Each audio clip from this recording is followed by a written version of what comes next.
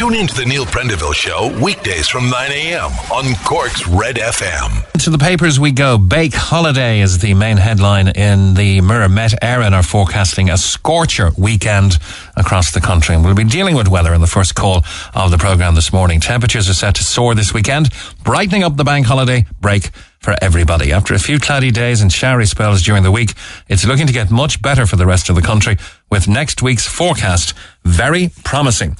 Harris says, up your game, front of the Daily Mail. The Minister says councils must do more to allow for outdoor summer. Councils need to up their game in preparing for an outdoor summer and providing spaces for people to meet, says Minister Simon Harris. And I was reading yesterday there are going to be many portable toilets. I was reading about Ringaskiddy Park. They're happening there. I think it could be today, actually. And in certain areas around Carrigaline and around the county as well, there's going to be a lot more portable toilets. It's an issue we concentrated on the programme over the last few days.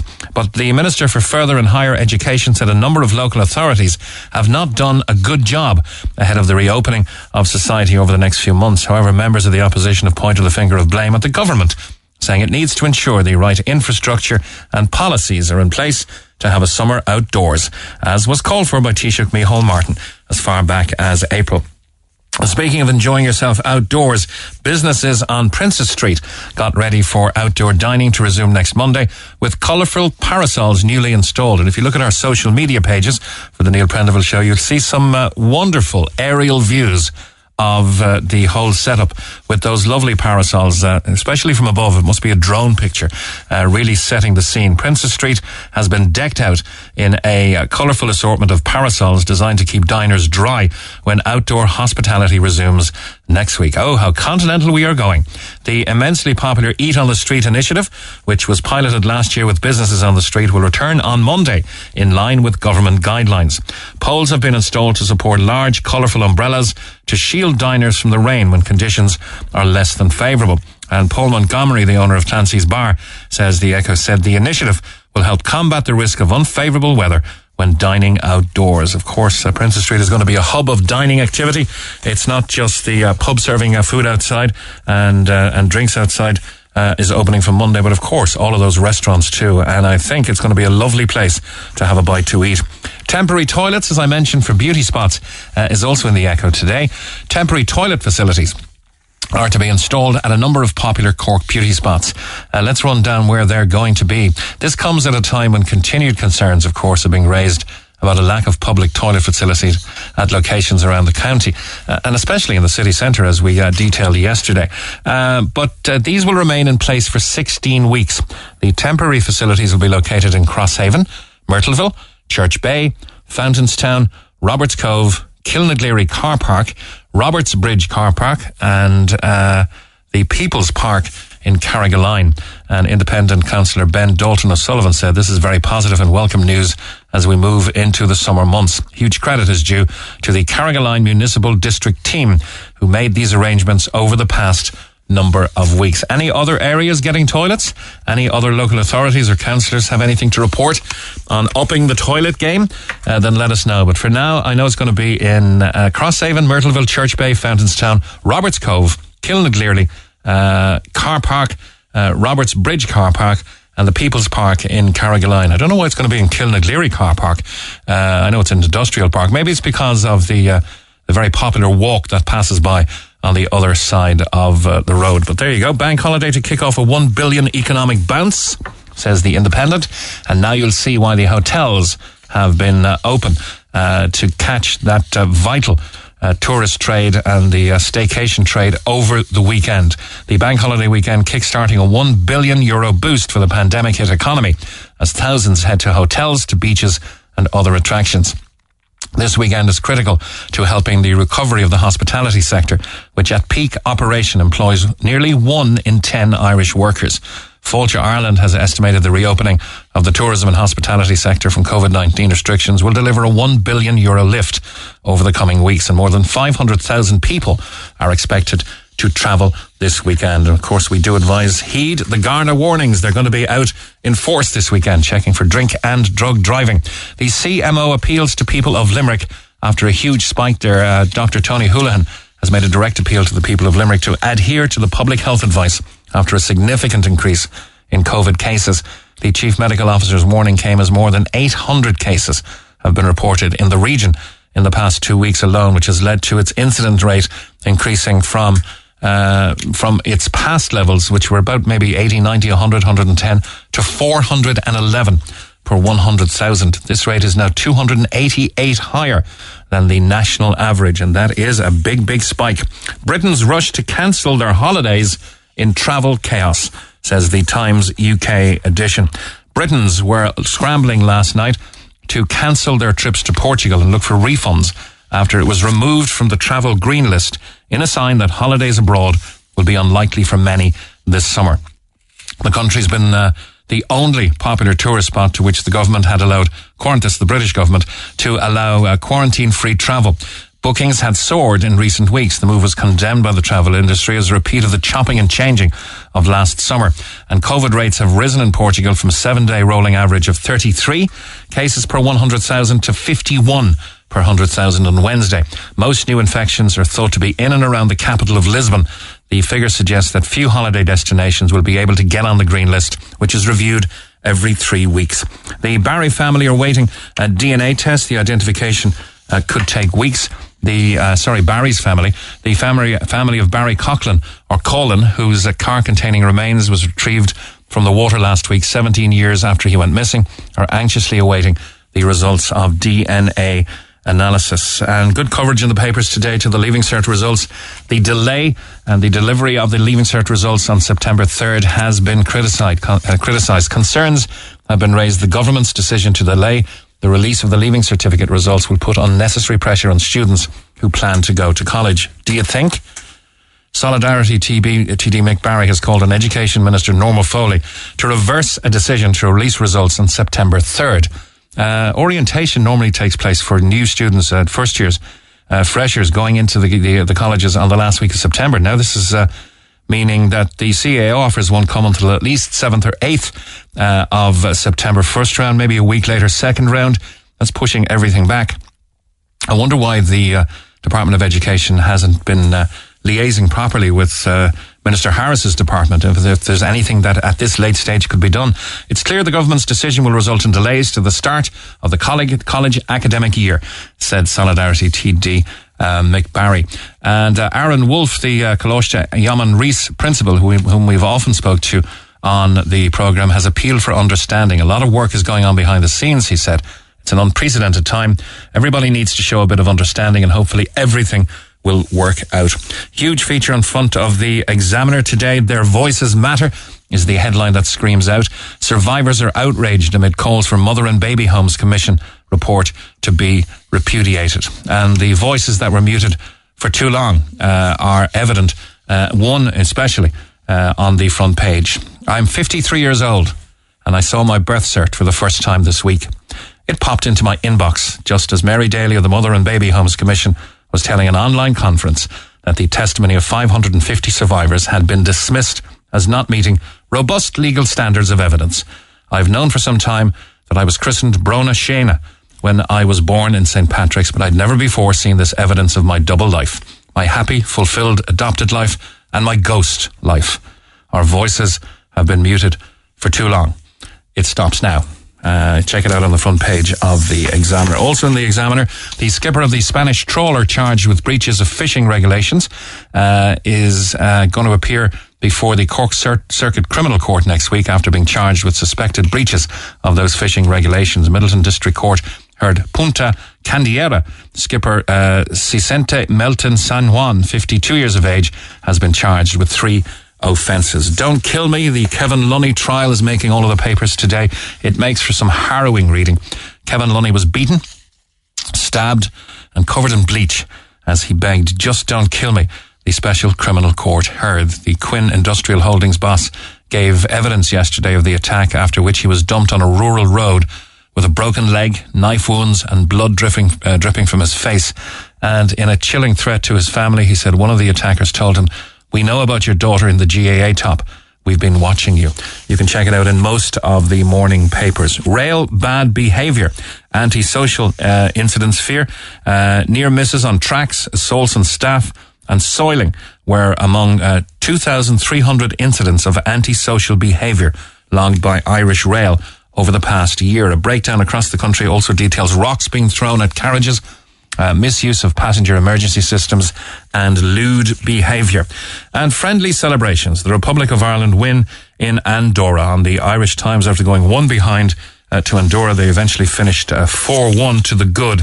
And in the Mirror, Mr. Bond. We've been selecting you. James Bond has beaten the living daylights out of his tough guy rivals in a poll to find our top film hero. The super spy saw off the likes of Indiana Jones, Forrest Gump, and Jason Bourne. And 007, played by heartthrobs, including Daniel Craig, of course, was a hit with 1 in 5 women who were asked. He got 24% of the total vote in a poll by Showcase Cinemas, with Indiana Jones, 19%, Robin Hood and Superman tied with 10%, both of whom wear shorts and tights, I think. Tights, isn't it? And when it came to the ultimate villain, Hannibal Lecter from The Silence of the Lambs was the winner, followed by Darth Vader and the Joker.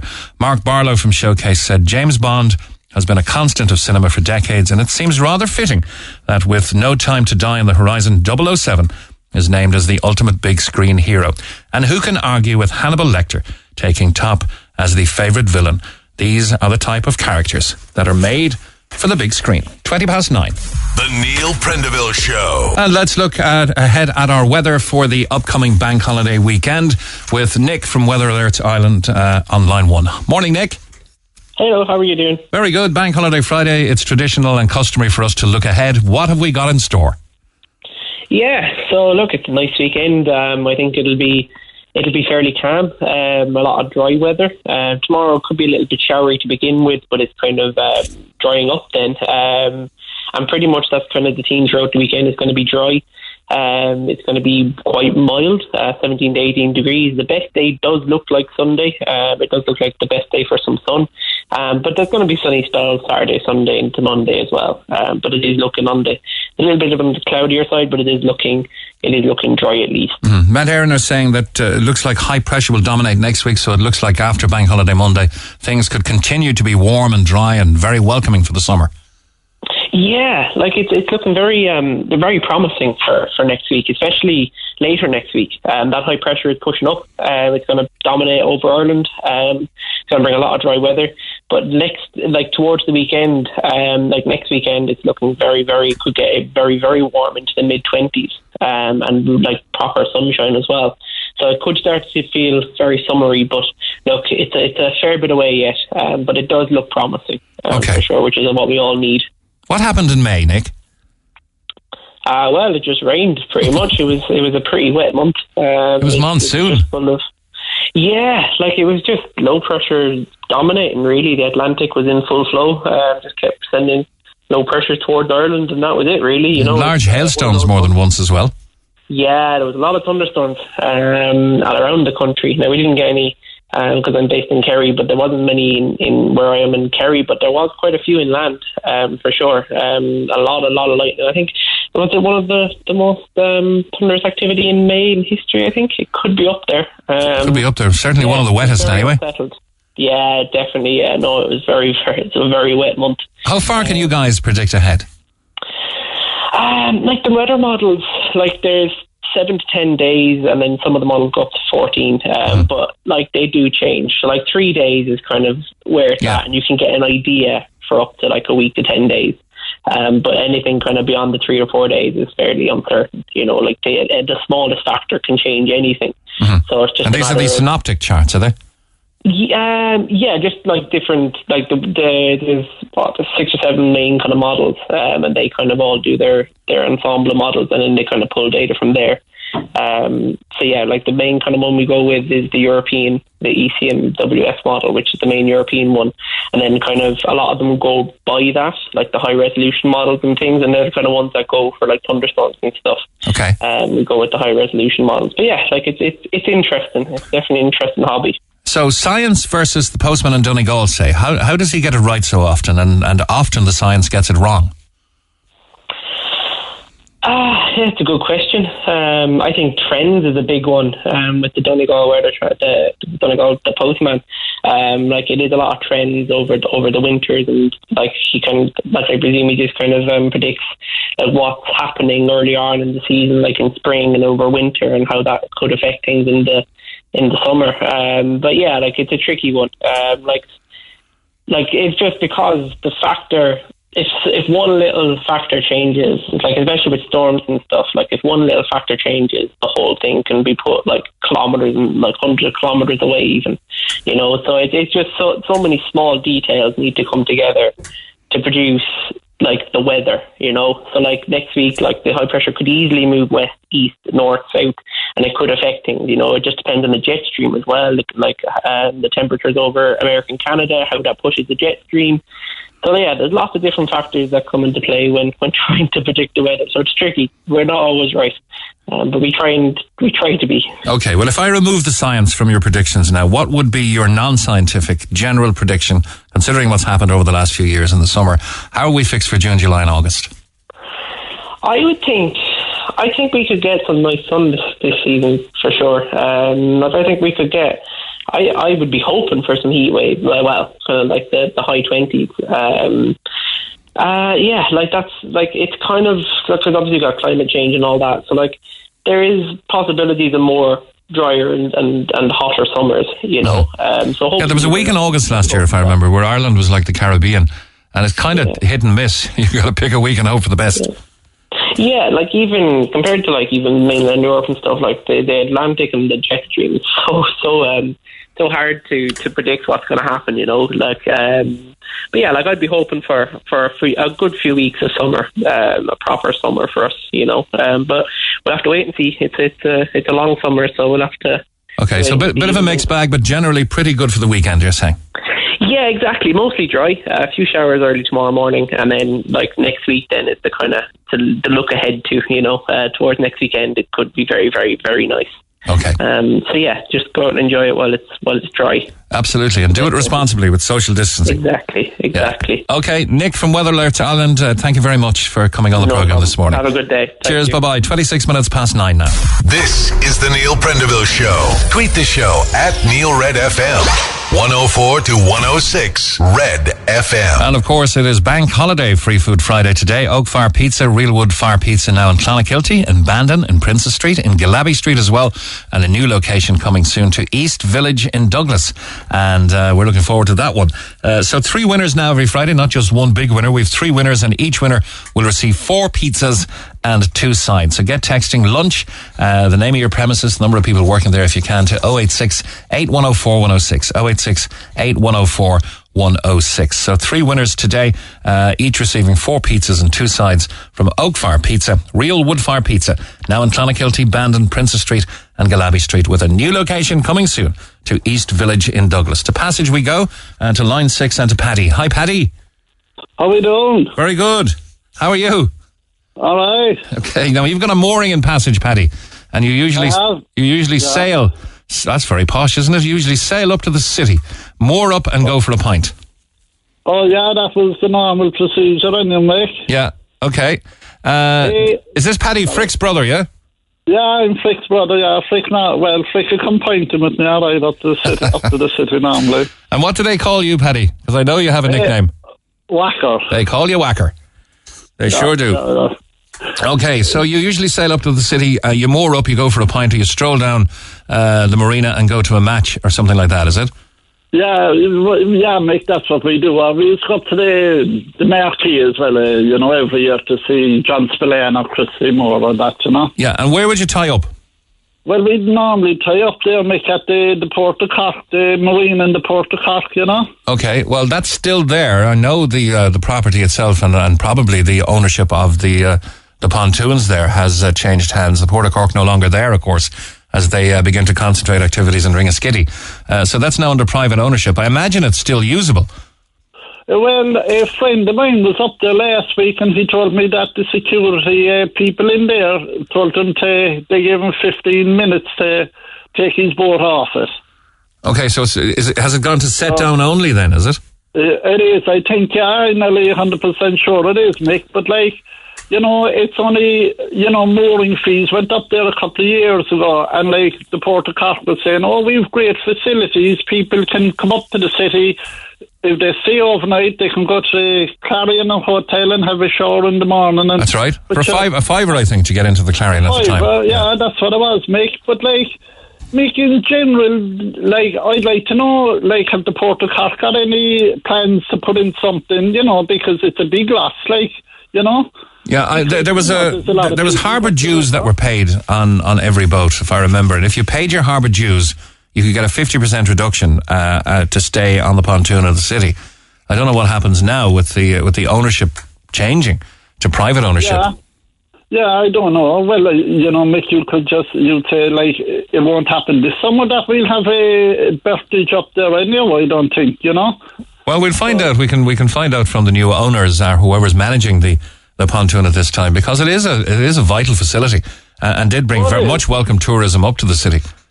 Oh, it is, Mick. And like, when you look at the Cork Harbour in general, like, sure, you know yourself, you've a boat, Mick. Mm-hmm. And like, you just say, if you came from Roach's Point and wanted to go up to the city, there's no place you can really pull in. No, down in Passage, we've a brilliant pontoon there. But like, Cove is a flagging, is a joke, really, like. Yeah, well, the new marina is, and I think that's probably the Sailing Club marina, which is in White Point now. And, of course, there is the much used and much valued pontoon privately owned by Noel and his family at the Quays, which is a fantastic spot. But essentially, and you know, you're preaching to the converted here, Paddy. I'm saying for 30 years the second biggest natural harbour in the world is absolutely bereft of landing opportunities in its major towns. You have, of course, the private marinas, the Yacht Club Marina and Vitz's Marina in Crosshaven. You have the Hugh Coveney Pier, which is so well managed by Kieran Canary. It should be the pride of the Port of Cork. He keeps it so clean and is watching everything there, and so safe if you're staying there or even overnight. But essentially, for the facilities we have and the size of our harbour, I know we have something else in Ahada, but the hostelry Rosie's is closed there now. Yeah, that's right. And like, James O'Brien in Monkstown has a fabulous marina down there, you know. And, he should get a lot of praise for what he's providing in the harbour. But, like, Cove, to me, is a complete joke, Mick. You know, as you say, the Quays Bar is lovely, but if you want to go down the town of Cove, you know, you can pull into the Quays Bar. Sure, if there's 3 boats there, you have to go outside them as well, you know. And, like, they pride themselves, they can moor 3 liners down there, and then you can't moor 3 small boats in Cove. You can't, like. I take your point. I mean, the Quays Bar tying up is for the Quays Bar. That's not facilitate people wandering off along the town and leaving their boats. But, you've only got the Cambers then after that. Lynch's Quay is up for development, I think. And in fairness, you go into the Cambers there, and like, you know, there's lads that use their boats for work, fishermen and all that, and you don't want to be obstructing them either. And the other side of the kind, you have to come down and checking it every half hour as well, Mick, you know. The best place for pontoons in Cove would be outside the promenade. If you had some sort of a sea barrier, or, you know, you had proper defences from the sea, that you could actually walk up the steps of the promenade and into town. Yeah, but it's really for such a beautiful harbour that we have. Like, it's a joke, really. Like, you know, you've regattas there in Cove. Most of the people that come in their boats, they have to head back to Crosshaven or elsewhere then after the race and whatever. Okay, well, tell you what, Paddy, we will endeavour to find out what's happening charges-wise or accessibility-wise with the former Port of Cork pontoon facility, a brilliant facility, right across from what was the Sexton Bar, and see if that's available to you for your matches and that kind of thing. I don't think the Port of Cork blocking off the Quays has anything to do with access there. It's kind of on the other side. I wouldn't think so, Mick. I would think like that with the Port of Cork being all sold and they're moving to Liscilly, as you said earlier there.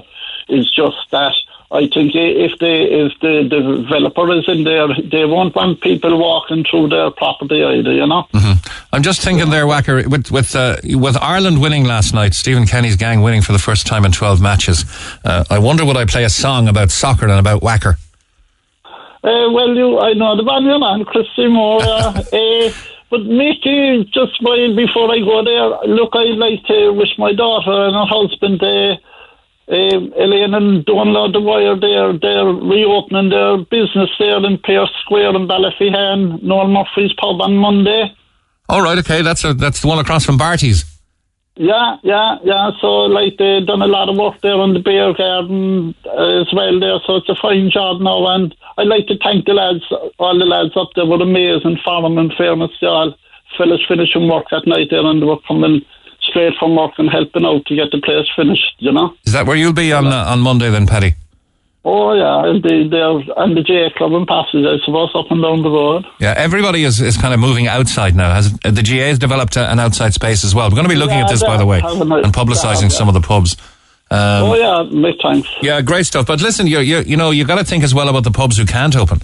Dubs and his lovely pub there in Passage, the Farmers, what's it called? The Farmers, yeah, and Christie further down the road. Christie, yeah, in the Ferry Arms. The Blue Pot as well. The Blue Pot. Yeah, and all of these roadside pubs with no outside frontage to serve are still going to have to wait and wait at least another month and a half.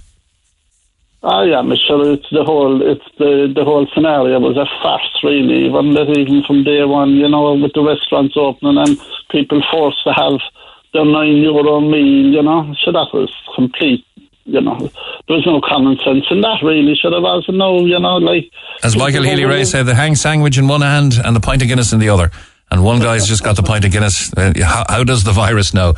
Paddy, as known as Whacker, I'm going to play this song for you and for the Irish team last night. Joxer Goes to Stuttgart from Christy Moore. We'll find out about the pontoon in Cork for you, Paddy, all right? All right, mate. Thanks very much. Thanks a million. Take care, bye. Thanks a million, and well done to the boys in green.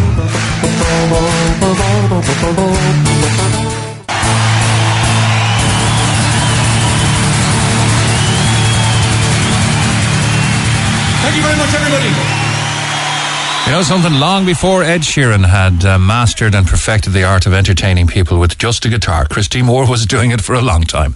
Doesn't he make people so happy? That's Joxer Goes to Stuttgart for the boys in green, and for Paddy Whacker, who called us from Passage West. Now, Cork Quays, it's the working docks that are being closed off, like Albert's Quay and Horgan's Quay. Tower Holdings are allowing people to tie up at their side, but permission needs to be sought. They are developing a new booking system, an app called Harba, Harba, Harbour Master, which will be operational in the next few days, and you can stay for as long as you like. And thanks to my old friend Dave Barry, who sent me in an official document from Tower Holdings. I'm not going to call out gate codes or anything like that, but when using the pontoon on weekends or outside the hours of 6:30 in the morning to 8:30 at night midweek, it's important to ring Smart Monitoring, our monitor control centre. It's Dublin number 01257 5800. Identify yourself and give the password CHQ 2021. Okay, CHQ 2021. Access to the site is governed by security cameras, and the fee for use of the pontoon is outlined below. Please leave this fee in an envelope and place in the postbox at the top of the steps, which has always been there, opposite the pontoon gate. And you'll note a proportion of this fee is donated to Cork Search and Rescue, which is a voluntary group in Cork. If you want to stay for a month, it's €70 per metre of vessel. If you want to stay for a week, it's €19 per metre of vessel. And if you want to stay nightly, it's €3.80 per metre of vessel. And as we're told, the booking system and app Harbour Master will be operational in the next few days, and you can stay for as long as you like, which I don't think was the case. I think it was a 4-night limit under the previous tenure of the Port of Cork. So thanks to Dave Barry for sending me in that clarity. Thanks for Tower Holdings for allowing people to continue to use it. And as they say, you can stay for as long as you like. It's just you need to book, make yourself known. And there is security there. There is security cameras. And at least now there is a tariff, a monthly tariff if you want to stay there for the month. And it's not too bad for the city centre, €70 per metre of vessel. Weekly it's €19 and nightly €3.80. But the number to call if you want to stay there and check things out is 01257 5800. Okay, so Free Food Friday, keep that coming. Keep the text coming in there with Oak Fire Pizza. We have fantastic pizzas to give away, and we're going to be doing that. Please put lunch before your text, and please text 086 8104 106. Oak Fire Pizza is real wood fire pizza, now in Clonakilty, Bandon, Princess Street and Galaby Street, and coming soon to East Village in Douglas. 3 winners we're going to pick today. Each winner will receive 4 pizzas and 2 sides from Oak Fire Pizza. Right now it is coming up on 14 minutes to 10 o'clock. Back in a moment. Call the Neil Prendeville Show now. 1850 104 106. Red FM. 11 minutes to 10. I want to give a quick mention to a golf classic that's taking place in aid of Cork Spina Bifida and Hydrocephalus Association. It's happening on Friday, June 18th, which is this day 2 weeks at Monkstown Golf Club. Entry is €300 per team. A meal is included, and it's also sponsored by the Port of Cork. And you can contact Alan Fleury on that on 087 825 2855. The Cork Spina Bifida and Hydrocephalus Association, and they need those funds. A golf classic, Monkstown Golf Club, this day 2 weeks, the 18th of June, sponsored by the Port of Cork. And Alan Fleury is the guy to contact there on 087 825 2855. Jamie Stanton is on line 6. Good morning, Jamie. Hi Mick, how are you? How's it going? Very good, and a busy weekend for you. If I may say so, you got a bit of a double kicking, didn't you? You got kicked by the music industry and then you got kicked by the pubs. Yeah, I kind of dragged and thrown from post to pillar now over the last 14 months. But look, we're above ground, we're in the right place, and we're moving on through it. You know. So it's essentially, of course, the music stopped. That was your life force. That was your means of supporting yourself. And then you went off and leased a pub or took over a pub or whatever you did. And just as you were about to open, you can't do that. Yeah, that's it. Yeah, it's been a very frustrating time now over the last few months. But if anything, it gave us more time to prepare and how to open safely and efficiently, you know. So we've had a lot of time to think about it, and we finally got to put those thoughts to practice there now over the last 2 weeks, getting ready to open on Monday. And you're opening at? We are opening on Monday at 12 o'clock. But where? The Paddocks Bar and Cove Pirates Rugby Club in Cove. Okay, that's at the top of the hill, coming up from the ferry, heading up towards... Top of Ballyknoe Hill. Top of Ballyknoe Hill, the Paddocks Bar. And that's been closed for a while now. That must give you a big outside area, does it? Massive. So we are kind of blessed really with the area we have to deal with, you know. So we have, we're not called the Paddocks for no reason. We're up the top of a very big hill on a big massive flat ground. There's about 5 or 6 acres here, but like our bar area, we have been cleared and to serve maybe let's say 120, 130 quite safely. So we might keep the numbers just below that in order to not clog the place up. But we have COVID safety zones on our small pitch. We have our outdoor area with our pergola. We have our parasol. So we're just basically getting hyped up now today to get our tables and our table plan in order so we can fit everybody in. Okay, and of course it sees some staff coming back to work as well, doesn't it? It does, yeah. I mean, like, because of our setup here, most of our staff are already working anyway. So it's just basically we're getting a lot of help from a lot of family and friends at the moment. So we're quite blessed that way, you know. It's sad though that you can't stand outside in a socially distanced band and play some music. I think that's ridiculous. It is. It's utter madness, really, Mick. I mean, even if you go into the depths of it, the science behind it is just utter madness, you know. Like you can sit in the city and sit outside a pub and there could be someone busking across the road 10 metres away from you. I don't think that's any different than any other commercial premises, you know, as long as there's a distance between the musician or the musicians and the punters, you know. So pretty stumped about that one, but look, we'll get by, and hopefully, as far as I'm aware, that restriction has been reviewed at the moment. So hopefully, in a few weeks going forward, we might be able to have live music, you know. Yeah, brilliant stuff. I'm getting the texts in again. I think whoever's texting me is trying to wind me up, Jamie. Mick, you lined up the free food for yourself yesterday with the hotels, and now you're lining up copious amounts of pints. Fair play. We don't have an arrangement for a free pint, Jamie. Sure, we don't. No, not yet. Not yet. Anyway, I was interested to talk to you because of the double kicking you got from the music industry and from the lack of availability of opening your new pub. But also, of course, that interesting point. It doesn't stand to reason why you can't play music outside. I just don't understand it. Yeah, likewise. If I was speaking to you in a room, we're probably speaking at about 65 to 80 decibels.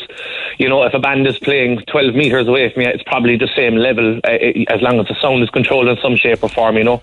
So it's just, I'm just still stumped at it myself. But it's not something I wasn't expecting either, because how the authorities have actually diagnosed some of the restrictions in terms of music and musicians' livelihoods is just, it's been passed from third parties, basically people who are planning people's livelihoods. So the last time around, Jamie, you couldn't have the telly up too loud in the bar because people would have to speak over it and their breath would be coming out on top of people. I don't know where they get their ideas, but anyway, look, best of luck with the paddocks in Cove. The biggest outside area in Cove will start with outside drinking first, and we'll see about food after that. I know the Ensign, my own local in Monkstown, is doing the opposite way. It's walk-in, but it's dining, and you can have a pint with your food. So people are kind of testing it, I think, and doing it from all different angles. Thanks, Jamie. Thanks, Mick. Cheers, man. All the best. Let's go to Donald O'Sullivan from John O's Bar in Douglas. Hi, Donald. Hello, how are you, Mick? No, you've got a big car park. How is that going to be used? We've got a load of picnic tables. We have the back. We're lucky enough to have a big car park, so we have two sides to it. So the back area, we're putting 30 picnic tables outside there, and we also have our existing terrace that we used all along. Okay, this is kind of something you didn't get around to doing the last time, because kind of the pubs opened for inside dining, didn't they? Well, yeah. So inside, we were, which was great and very successful. So, and then when they went to outside dining, it was a max 15 people. And 15 people isn't enough to justify staffing and being open. So, but no, there's no max in numbers. It's all just a metre apart in tables and stuff like that. So we're well within regulations to have that many tables out here because we have a massive area, thank God. Yeah, and I think the general public are better educated now as to, policing their own safety as well and playing their own part. Yes. So you'd have to wear your masks walking around and stuff like that. You can take them off when you're at the table, but when you're going inside to the toilet, you will have to wear your mask, and all the staff will have to wear masks, and there'll be hand sanitizer everywhere. And I know, hopefully, this will maybe around September, October, we can relax some of ththese measures. But right now, we're just delighted to be getting open. And officially, how many people can you fit in that large car park now?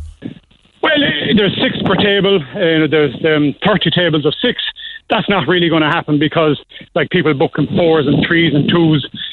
So your potential and the reality are two different things. Yeah, but the carry distance for food and for beverages from your bar now must be intending to keep your staff fit anyway. Again, we're lucky we have a back entrance goes right into it. It's not that well. We will be fit after it, but that's no harm either. Yeah, and what are the closing times have to be strictly? Is it 11 o'clock across the board? Well, out for 11:30. Out for 11:30, yeah. So last 11, so whatever. Last call at 11, is it? Yeah. Yeah. That's the way they're promoting it. Okay. Any nerves in the team? You would be nervous because you're getting back from a long period of why we were doing takeaway all along. You're getting back from a long period of maybe not Monday 5 days a week or 7 days a week. So definitely a little bit nervous. And then once Joe Public understands that we're outside and we're weather reliant and stuff like that. Yeah. Once they understand that, I think they will too. Okay, great stuff. It's exciting times. Donald, thanks a million. Very best of luck. Thanks, okay. Nick. Cheers. Thanks, bye-bye. We've been to the city or its environs. We've been to East Cork. We'll go around the county in the next hour looking at other businesses that are opening. We'll also give you details of our Musgrave Marketplace competition. Hey, it's Ciara. Tune in to Saturday Breakfast on Red FM from 7 a.m. and wake up your weekend with music, chats and all that's happening in Cork. That's Saturday Breakfast on Red FM with me, Ciara Revens. Imro Music Station of the Year. You're on Cork's Red FM. And let's get to some of our Free Food Friday mentions. Morning, Mick, could you please nominate the vaccination team in Cope Foundation? The team have been vaccinating all service users in disability services in Cork City and County since March. I'm a lead vaccinator myself, but we'll be so delighted if the whole team got the recognition they deserved. We are so proud of the job we are doing, and so you should be. That's Avril Keating. Free Food Friday, please. Wouldn't you love to just give the pizza to everybody? Free Food Friday, please, for the wonderful staff of St. Killian Special School on the Old Yall Road in Mayfield, for Marlene and Liam Og and all the staff at SBGI Cork City, from Vince Conroy. Could you please consider my daughter Erica Lynch and her colleagues working at Chair Artistry of Hair on George's Quay for Free Food Friday? They'd love some Oak Fire pizza. Hey, Mick, all the gang in KRS Competitions would love Free Food Friday. We're a Cork-based company. We love the show. That's from Keith. Working from home, making dog treats and lip balms. Don't get them mixed up. I love some pizzas, and it's my birthday Monday. My husband and I are also purchasing a food trailer soon. So pizza would be good fuel for getting everything sorted. I don't have a name on that one, but we have your number. You're in the draw. Please can my partner James and I have some pizza? We're still working from home and going off our heads. Thanks so much, Mick. We're based in Wilton. The 4 girls in Passage West Post Office. Hi to you guys. Can I please nominate me and my work colleagues at My Cork GP for Free Food Friday? We've been working so hard the last year and a half, and would love some pizza. That's from Deirdre. Lunch for the staff at Anglesey Street Garda Station has been requested. Hi, Mick. I'd love to nominate my husband Percy and all the staff at the kitchen in St. Luke's Nursing Home in Mahon. They really deserve a treat for working hard every day. That's from Evelyn Dawes. Morning, folks. I'm working from home like I do every day. I'm a full-time carer. If I win, I'll share the pizzas with the family as they live alongside us. Happy Friday to all of you and have a lovely weekend. All the best, says Dennis. Lunch, please, Mick, for Stuckey Design in Blackpool, for all the staff at Doyle Shipping Group in Tivoli, for Imelda and the gang at Cork Distribution in Little Island. Thanks so much. Hi, Mick, it's Rory O'Flaherty here in the HSE warehouse in Model Farm Road, keeping the frontline workers in their PPE gear. I'd love a bit of nosh. We'd love some free food here at Island Auto Solutions in Little Island, and that's from Tom and Dan and Michael and Laura. Lunch for the staff at Barbarella. We are getting the bar ready for Monday. That's from Benny and the crew. Hello, Mick. Would you consider Oak Fire Pizza for my daughter Michelle Keating and her team at O'Leary Insurance in Blackrock? They've been working all through the pandemic. They will love you forever. Free Food Friday for my sister Laura O'Connor, who's working from home in Kilcully for Cloudera since the first lockdown in March. Can I nominate my sister Gemma O'Connor and all the girls at Cheeky Cherubs in Ballincollig, looking after all the babies and toddlers, and 2 more.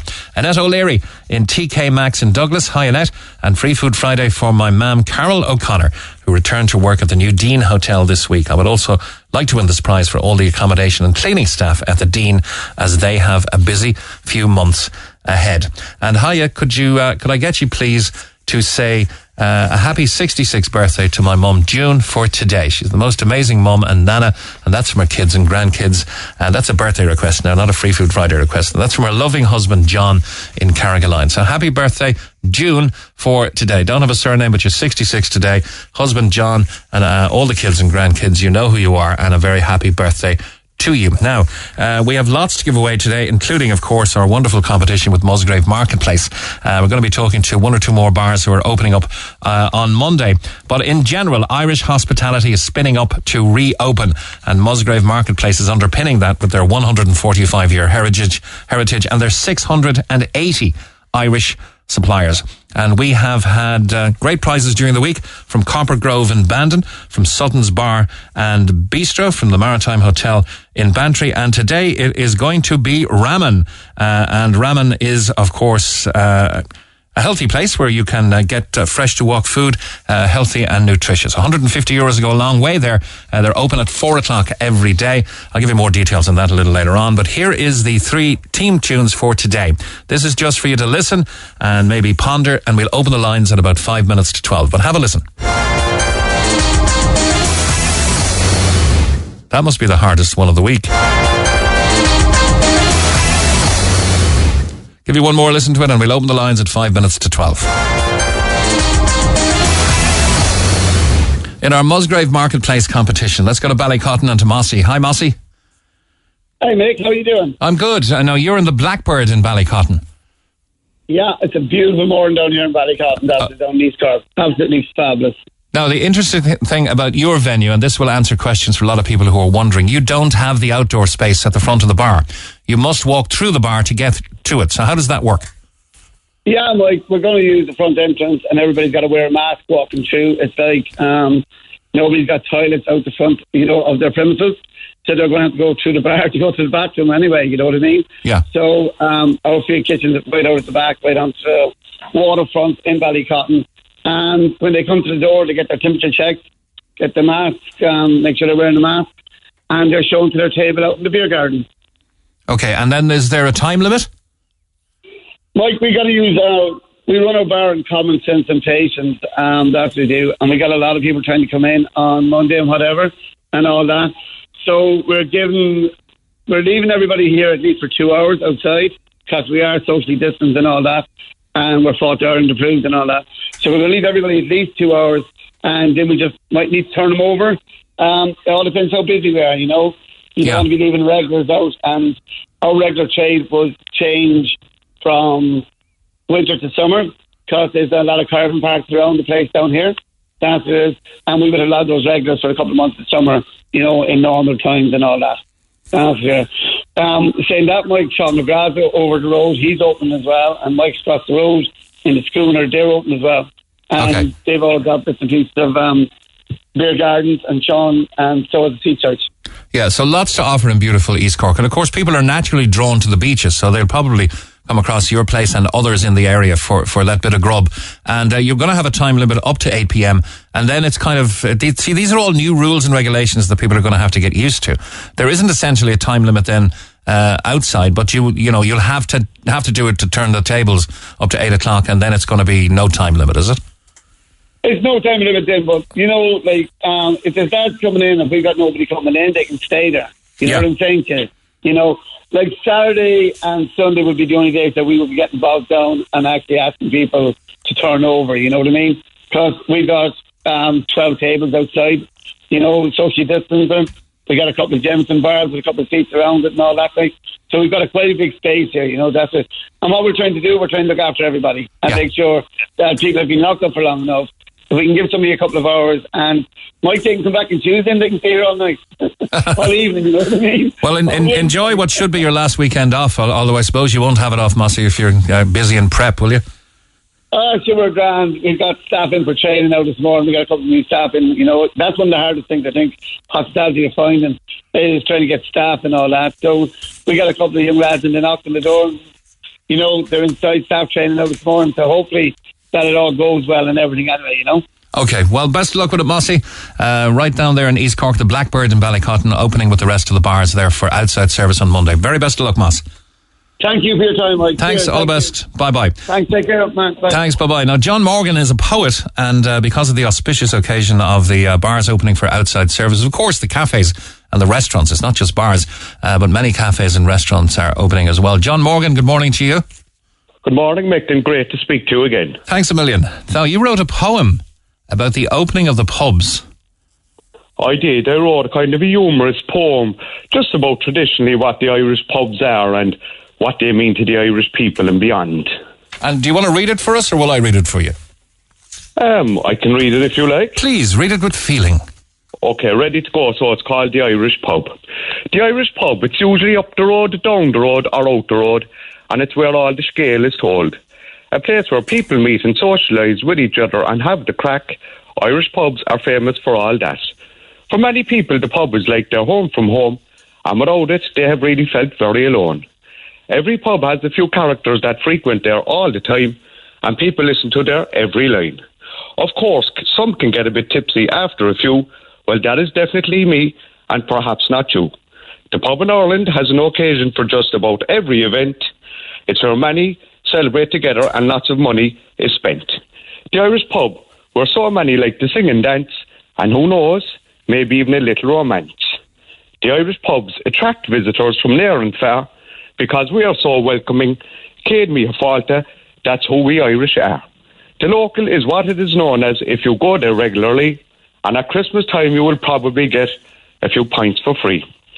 No, the Irish pubs have been closed for well over a year as I write. Never in Ireland could we have foreseen such a sight. Will they reopen properly in the summertime? We will have to wait and see, and if they will eventually return to normality. The Irish pub where yarns, stories and impossible feats are told. I wonder will we again enjoy the days of old. In the Irish pubs we celebrated, laughed, and occasionally, as we would say, in Cork got langerated. We enjoyed ourselves. It was hard to beat it. Oh, fantastic. I think you did a much better job than I would do there, John Morgan. It's a lovely poem, and maybe some pubs should put that up on the wall, and people could see just what they're missing. It just came to me there last week, and if I could just say there, I do a little poetry myself, and I also have my own page now, Mick. It's called John Morgan's Modern Poetry. If anyone would like to, give it a like and share or whatever and follow it.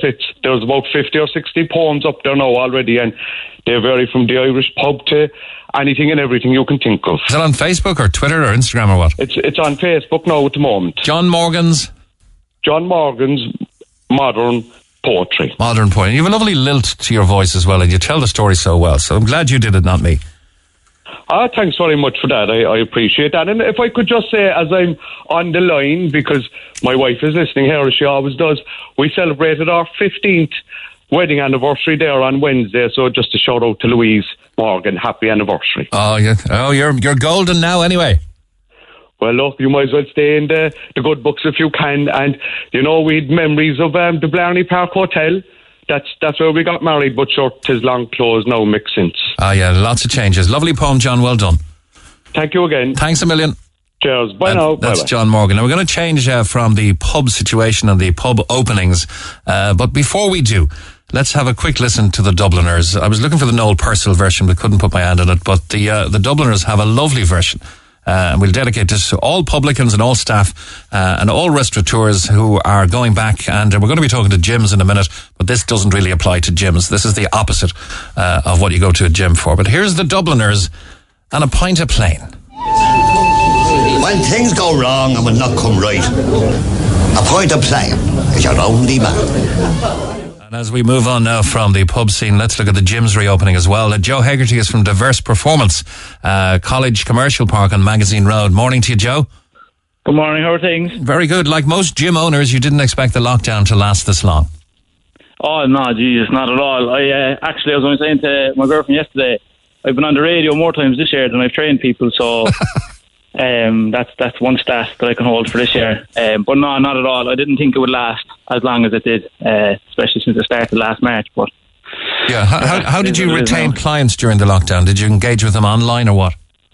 So like the first last March was probably the toughest because it was kind of a shock for everyone. But I think everyone kind of wanted to stay in some form of a routine. So like there was so many online classes available. Like I started online classes straight away. I started them with Sabrina Hill in Copper Hair Salon. So we started doing online classes like straight away to keep people engaged and keep people training and stuff like that. And like obviously reaching out to clients every week. Like we have a group chat in work where like all the clients are involved as well. And like so we'd message in every week and we just like touch base with everyone and message. But obviously as the months went on and went into like the darker days, we say October, November, December, January, it was becoming more of a mental battle for most people then. So I think that's when people started to struggle really. And I think people's last like interest was doing an online class in their bedroom or their front room and stuff. So that's where it kind of got tough. But at the start, we just kept the online classes going and tried to keep people interested as much as we can. But obviously, it takes its toll after a while. I think there's a lot of former gym users whose positive mental health will be enhanced from next Monday. I think that, a lot of people, if you are into the gym culture and the gym life, health and nutrition and exercise, you really have had a difficult year. Oh, it's been absolutely mental. Like, and even myself, I know there's so many people are like, because my studio is like one-on-one, a private studio. It is, a mental health is a big thing, like anxiety or depression or just people being nervous going into commercial gyms and stuff like that. So my biggest concern was those people and obviously everybody else, but that was taken away from them somewhere where they felt comfortable exercising probably for the first time in their lives, or somewhere where they just felt they can relax or be themselves or whatever the case may be. And then I think like obviously the mental battle was probably the hardest for most of those people, and so hopefully now coming back on Monday, people will pick themselves back up again and they'll be able to get back into that routine. But definitely I think the mental side of it, even for myself, was probably near like the latter end of it was definitely the hardest part to and I know you opened up on your own Instagram about that after feeling a little down the dumps. Yeah, I did recently. I did a video just like I wouldn't be one to like suffer with my mental health. Fortunately enough, like I have a great support group and stuff. But over the since January, I think I just started suffering with severe anxiety and depression and stuff like that. And people obviously assume that's because I'm a business owner or whatever the case may be, or like they just obviously assumptions or whatever. But I mean, like, oh, sure, how could he suffer from his mental health? He's a great life, and it's obviously not the case when like your only livelihood is like the business you built or the brand you own or whatever could potentially close down, or it's your life's work and it's your income and everything else. Exactly. And like obviously enjoying what you do, and then that's taken away from you, and you're kind of like, at one point there I was on Indeed and I was applying for random factory jobs, and I just thought to myself, I was like, this is absolute nightmare. Like I was like, I don't know how in my head already I'd convinced myself that it wasn't going to reopen. But you think it was unfair that one-on-one instruction in gyms wasn't allowed through the pandemic? Oh, 100%. I think, like, obviously, guidelines and stuff like that were given. And while elite sports were. I love that term. In fact, I hate it. Elite sports. And like, you know, like I live close enough to Parky Quays, you know, you might see like the GA players go in and out, and whether they were going in privately or whether they were allowed, or, you know, like in and out of hurling clubs and stuff. And then the annoying part of that was like, those fellas are probably, you know, they're still working their day jobs, maybe, I don't know. But like, I had people who trained with me who probably lost their jobs, who were probably on the pup payment, and training was their only, like, probably the best thing that they did Monday to Friday, coming in twice a week, and that was taken from them. And I couldn't train someone in a private facility where I can stand 10 metres away from them and, you know, like fully sanitised, everything is clean and whatnot.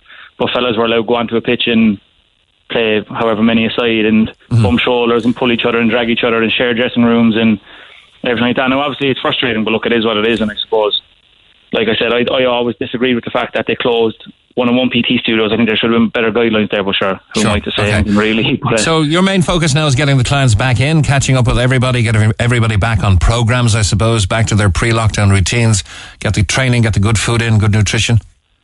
Yeah, that's the main aim now next week. Like, we've been kind of meeting people now this week, just like touching base with everyone and, you know, just seeing how everyone got on during the lockdown and everything else like that. So next week now is the main focus now, just getting people back and get people back in training, get them back into routines. You know, it's great to see people now this week coming in like with a smile on their face and they're buzzing to get back. And, you know, like next week now, like I said, our main goal is just getting people back in and getting people into that routine, getting them back into the swing of things and back into the training and the good food, because I think people probably took too much advantage of the good food and the takeaway drinks and the drinking at home and watching too much Netflix and not doing any exercise. But that's expected, I suppose, when it went on for so long. So yeah, so it's just about getting people back into it now next week, so I can't wait to get people back in. And have you had to make adjustments, even though you are allowed to open? Have you had to make adjustments to adhere to the current guidelines? Yeah, so like we were fairly it's a very spacious studio anyway, because like I said, it is 1-on-1, so like you don't need a pilot space, but we've knocked off like small, like we had another office, like a waiting room. We've just knocked that completely now, because obviously there won't be a need for any waiting room. So we've knocked that, so we've made the gym floor bigger, and any equipment that we didn't need we've gotten rid of, and then any new equipment that we didn't need we brought in, so that we've everything fully facilitated and everything in order for when people do come in. So brilliant. All right, ready to go now. Well done, Joe. I hope the next day you're closed will be Christmas Day. Hopefully everything will keep. That's the plan anyway. Now, yeah. All right, Joe Hegarty from Diverse Performance in the College Commercial Park on Magazine Road near Dennehy's Cross. Thanks very much for coming on this morning. Thank you very much for having me on. Thanks very much. Thanks a million. Now, let's go to line 6 and to Pat O'Sullivan. And this is a nostalgic story, really, more than anything else. Pat, your family used to own the big tree in Ahern, Connacht. That's correct, Mick. Yeah, it's between Connacht and Castlelyons, a small little hamlet, you know. Small little, I love that word. Yeah. Small little hamlet. It sounds like you're coming from Robin Hood. And a number of famous people passed through your doors back in the day. There was indeed, I suppose the most famous, like there now, would be a fella called Hut Hatfield and Fred Astaire. Yeah, Hut Hatfield, the actor, Fred Astaire, the actor dancer. That's the man, yeah. You see, Mick, one time there was the main road from Cork to Dublin was going through Ahern. It'd go from that Cormac down into Lismore and over the V. Did you ever hear of the V? I did, of course. Been there many times. Yeah. Well, they're going into Care there, but the pub then, obviously it wasn't a big tree that time, but there was a stop off for the horses. It was a little ford in the bridge in the river there, and they'd clean the horses' feet there, and it became a little, I suppose, a little tavern really in those times. Mm-hmm. But Fred Astaire, well, his relations would be living in Lismore Castle. I think his sister was married to the top man down there. He was the Duke of Devonshire, you know. Yeah, Fred Astaire had a big affinity with Ireland, as did Charlie Chaplin, actually. Oh yes, Charlie Chaplin, yes. But Fred Astaire one time was being ferried back to Cork Airport, and the car broke down because just near Ahern. And while he was waiting for a replacement, he came into my old aunt long ago, and there was a Castlelyons baker one time, Coleman's bread, and he fell in love with that. Now, he wasn't really taken with the porter. It was a Beamish house. He wasn't taken with the porter, but he was mad for the bread, and on his return again, he sent for bread up there one time. Wow. The famous Fred Astaire. Hut Hatfield. Hut Hatfield, the actor. He was in Dorian Gray, wasn't he? He was spot on. He was a great character. He lived over near Rathcormac in Ballanterry House. And Mick, he used to dress, we were afraid of him when we were young. He used to dress like, do you know the Sandlyman port bottle? There's a fellow with a cape in it. That's right. And a big wide-awake hat. and he'd come into the bar. Again, he wouldn't be interested in the drink side of it, but he'd be showing my aunt old antiques that he bought in his travels, you know. And always that time, you might have 5 or 6 old lads around the pub, but he'd do a version of Shakespeare or something, because he was English originally. He went to America as a young man, you know. Yes. And he died on a Christmas day over in Rathcormac. I always remember that. Did he die in Rathcormac? He did? He did indeed. He died of a Christmas day in the 80s, the early 80s, Mick. He did indeed. And right. We also had a famous man called Con Doyle. He was the owner of the Ardmouth, the famous song by Jimmy Crowley, the Ardmouth Car. Oh, right, okay, I know that song, yeah. Yeah, he used to come down here now, but they tried to buy pups off a cousin of mine. But they're opening up again anyway on Monday night. And thank you for giving the pub a bit of a shout there now, because it's vital for a place like us to have a small little place, you know? Yeah. Because all the pubs around us are closing down, all the outside ones. In Connor Village and Castlines now, Ballyno and places like that, and the Plough and Cork, they're open all right, but Cuddy Foley's now, the rum shop in the mountain, we used to call it, that's closed with a few years, and Coolagown. Did you ever hear of Coolagown? I didn't. It'll be in Castlines Parish. They win the Lord of Charlie-Town Awards there, Mick. But they have a small little pub there one time, you know, and it was Murphy's one time, but that's closed now too, so we're the only crowd here in the Heaven keeping those flag going for the rural pub, you know. Oh, fantastic. And George Peppard was in your pub at one stage, wasn't he? George Peppard of the A-Team. Oh, he was, yeah. He's a big field filming in Fermoy there, Mick. We're on the outer road from Fermoy. That was the Blue Max, was it? That's correct, yeah. And he was only looking at houses. He was looking to buy a few big houses or something. Yeah, wasn't that the one where the biplane flew under the bridge? You're spot on. Yeah. Actually, a friend of mine did it after. Emlyn Heaps was his name. Emlyn had a small plane. He took on the challenge and he did it. Right, because the actual plane that did that is a model plane. And it's hanging up in the workshop, which is up near the end of the Cork Airport runway. It's a kind of a tea and coffee shop. Yeah, it's hanging up over the counter there. And there's a little notice that this is the actual plane that they used in the film The Blue Max. So check that out when they open on the inside. It's a place called The Workshop, an old farm work shed, really, converted into a kind of a... and it's brilliant because all of the crockery doesn't match. It's very, very quirky, you know, in a positive way. Brilliant. That's brilliant. Yeah. And we also down here had Rory Gallagher when he was in the Fontana show band. He used to play as a young boy here, you know. Yeah, before he discovered the blues. Before he discovered the blues, is right. And a great friend of Neil's there now, so is More Connor. More Stafford serving porter here long ago when he young, you know. And not many people call it porter anymore, do they? No, it was a porterhouse, a Beamish porterhouse, long ago. Okay. And one time, my aunt's mother then, she used to cook from down from the city would come a party of solicitors and doctors, because you had a posh old area around here with all the big houses, you see. Mm-hmm. And they'd come down and she'd cook for parties of 12 on the fire, Mick. Wow. And that'd be a 3-course meal. Happier days, huh? Great stuff. Yeah. Pat, very best of luck. So the Big Tree is still open in Ahern, is it? And Mike Barry, engineer of the proposal. Thank you very much for your time this morning. Thanks a million, Pat. I really appreciate it. Thanks a million. Bye-bye. Thanks, mate. Good luck now. Bye. Thanks. Bye-bye. Now, I might have done somebody a disservice saying their bar was closed when, in fact, it's open. So thanks to Seamus for correcting me on that one. And I'm delighted to say, I'd just like to let Mick know that a restaurant and bar in beautiful East Cork that he did call to on occasion while he was out in his boat is opening Monday for outdoor dining. It's under new ownership. See, I thought when it was closed for good, but I'm delighted to know it's open again. It's under new ownership, or should I say previous ownership, from the Pepper Stack Bistro back to Rosie's Bar and Restaurant. So it's open or opening on Monday, and could he give us a mention and tell him he's welcome anytime. So best of luck to Hillary and all the gang there. Rosie's Pepper Stack, not sure what the branding is going to be, but I was mentioning earlier on that the wonderful pontoon facility in Ahada now doesn't have a hostelry to attract people in, and I'm delighted to correct that and say yes, it does. So well done to the Pepper Stack Bistro, Rosie's Bar at the end of the pier in Ahada, which is reopening on Monday. Delighted to correct that. So for the listeners, if you want to give us a call on 1850-104-106 or a text on 086-8104-106, because Seamus met Prince Andrew before and Brenda met David Beckham a couple of times. For the listeners, who are the most famous people that you've met? Give us a text if you don't want to come on the air, or give us a call. Who is the most famous person that you ever met? Back in a moment. The Neil Prendeville Show. Before we take a commercial break, let me just mention the Musgrave Marketplace. We've so much on today. Irish hospitality needing all of our support to get back up on their feet and reopen on Monday.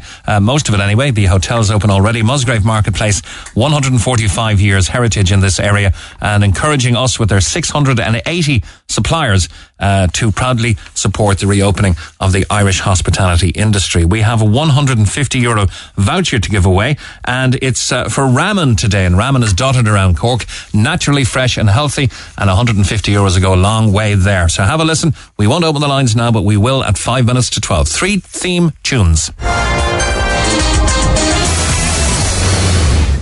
Actually, I'm better off saying 3 sig tunes than 3 theme tunes. It's a bit of a tongue twister. Have a listen again.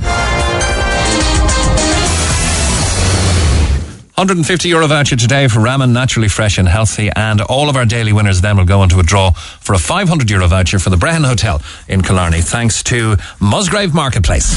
Text the Neil Prendeville Show now. 086 8104 106. Red FM. The most famous person you ever met. I just got a text from Kieran Barry to say that he met JFK's sister, Jean Kennedy Smith. Somebody else texted in, I met Neil Prendeville in Marbella. Does that count? And on line 2 we have Dan. Hi, Dan.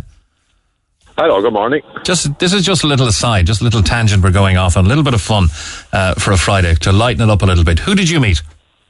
I met what you call it, the guy in hot chocolate, Earl Brown, when I was over in Portsmouth there working. He was one of the first trendy baldy guys, if I remember correctly. That's right. He was a proper gentleman, let me tell you that, no for nothing. Was he? Because I was working in the club at the time, God almighty, and the band was there, and it was a nice one at that time, Lance was her name. And the funny one was, there was one evening I said, when you going in, I said, look, it's my birthday today, I said, I want you to sing another song for me. Were they playing a lot in the UK at that time? Oh, yeah. Oh, God, they were brilliant. They were a brilliant band. And, it was Jesus. The next thing I was walking in front of the stage anyway, you know. And he said, this is for you now. He said this song. He's produced to me, sang the 40 Shades of Green. Did he? 40 Shades of Green? Hot chocolate? Yeah, in fairness to him. They had some very, very big hits, if I remember. They had Girl Crazy. They had It Started With a Kiss. That's right. So You Win Again. Right. Everyone's a Winner. Yeah. They were only after starting off that time, you know. What was it? What was the other one with the kind of a spaceship start to it? It was a brilliant song. Did they have No Doubt About It? Oh, they were brilliant. Yeah, they did, I think, yeah. Yeah, and you know what? Even our own Brendan O'Brien, I often had a few points for him. Do you know? Yeah, I knew Brendan O'Brien, lovely guy. For the time he left Elvis waiting for him, I thought that was very funny. Tell me about that. I don't know that story. Well, they were in Las Vegas. The band was in Las Vegas, and of course there was a time for them to come out anyway. And of course the rest of the band went out. Elvis was there, of course. And the next thing, Elvis says, "Where's Brendan?" Oh, he'll be on his way in a minute. But that was the time. That Brendan left him waiting. That's good. That's good to have on your record, isn't it? Oh, yeah. They're just normal people like ourselves, you know what I mean? Yeah, well, good to hear that Earl Brown from Hot Chocolate was a gentleman. I've always admired their music. At the end of the night, when all the patrons were gone out the club, we'd all sit down around the table and fair dues them. We'd buy the drinks for everybody. Yeah. People are normal when they're out, and unless they're being hassled, you know. I met the Rolling Stones one night in a nightclub. Shook hands with Mick Jagger. And then there was another mad one. Then she was in a band, Sophie and the Banshees. She was a nutter. Yeah. I was at a wedding with Hazel O'Connor, and she took her top off and danced around at the wedding in her black bra. I thought, there's a girl who doesn't take herself too seriously. I hope you averted your eyes. I averted my gaze. I did. I did. I see what it is. All right, go on. I'll talk to you again. All the best. Cheers. Bye-bye. Let's go to line 6 and Bear. This is just a small tangent we're on. We're having fun. Bear, good morning. Hi, Mick. How are you? I'm good. Who did you meet? I met Henry Cooper, the boxer, about 30 years ago when I was living in London. And I was just walking down the road after doing my shopping in Tesco's. And next thing, he was coming towards me with his dog. He lived in Hendon as well. Okay. That's part of London I lived in. And he was so lovely. He just stopped talking to us, and I was just telling him that we used to see him. My father loved him as a boxer, and that was it. He just stopped talking to us for about 5 minutes. I remember Henry Cooper in his heyday. He was a good-looking man. He was a big man. He put Muhammad Ali down, didn't he? God, he was enormous. Just talking to him, and the dog started barking at me. Wow. But he was lovely. Ah, that's good to hear. Yeah. It confirms my suspicions that he was a nice man. Oh, he was very, very nice and down to earth. Yeah. Lovely. Thanks a million for that, Burr. Okay, thanks. Appreciate it. Cheers, bye-bye. A texter says, I met Michael Jordan, the basketball legend, in Havana Brown's nightclub in Washington Street when he was here on a golf holiday. Somebody else said, I met Jonathan Ross and I met Little Mix as well. Hi, Mick. I met the Edge of U2 at Heathrow with his family soon after seeing him at Slane 2002. Really nice guy. A beautiful day here in West Cork. Fire on a beautiful day. Says U2 fan, and cheers, Mick. It is Mick, texting Mick. Okay.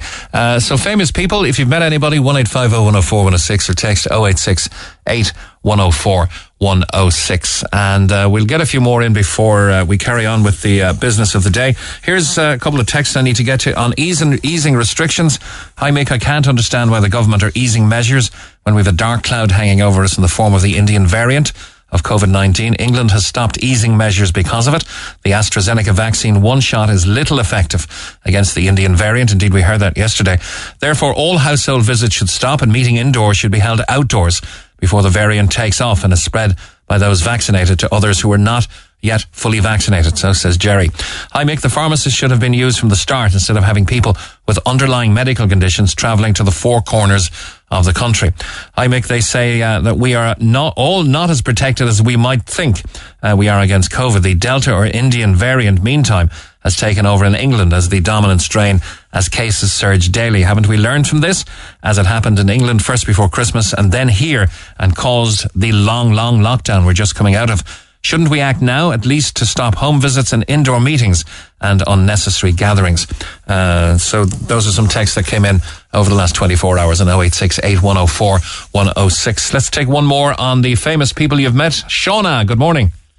Good morning. Hi, who did you meet?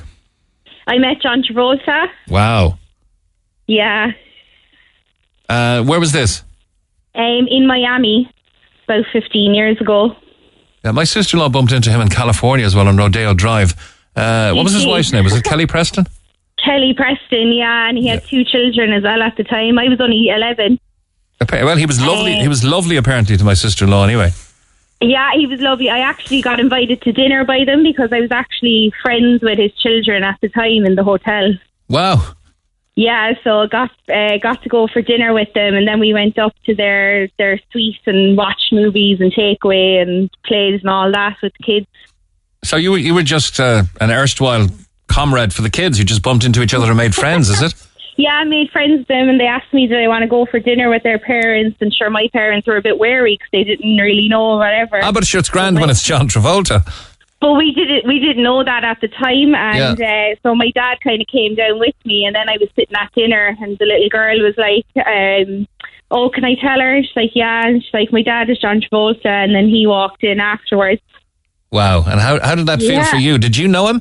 I only knew him from the Grease movie, but just as you got older, then I suppose you kind of realised how much of a big deal it was. Yeah. Of course, his career was revived by Quentin Tarantino, and then he became a massive global superstar again. Yeah. So as I got older, I realised how much big of a deal it was to meet him. Wow, well done. Thanks a million. No problem. Bye. Thanks, Shauna. Now we're really getting a deluge of them. Robin, good morning. Hey, how are you? Who ordered a bagel off you? Justin Bieber when I was working in Tim Hortons in Toronto. Wow. Okay. He drove past me in a car at the RDS. I was picking up my girls, and we were meeting at just kind of at the crossroads there at the RDS. And the cops, the guards all stopped everything, and this black limo came down with the window down and his elbow out the window. And here I'm 3 feet looking into Justin Bieber's face. I can't say I met him, but he ordered a bagel off you. Yeah, it was funny because I was just doing training on the tills there, so he was ordering the bagel, and I didn't have a clue what I was keying in. So some of the staff that were there then for years, when I told them the story, they were like, "You've been here for about 2 weeks," And we've been here for 5 years, and that happened to you, like.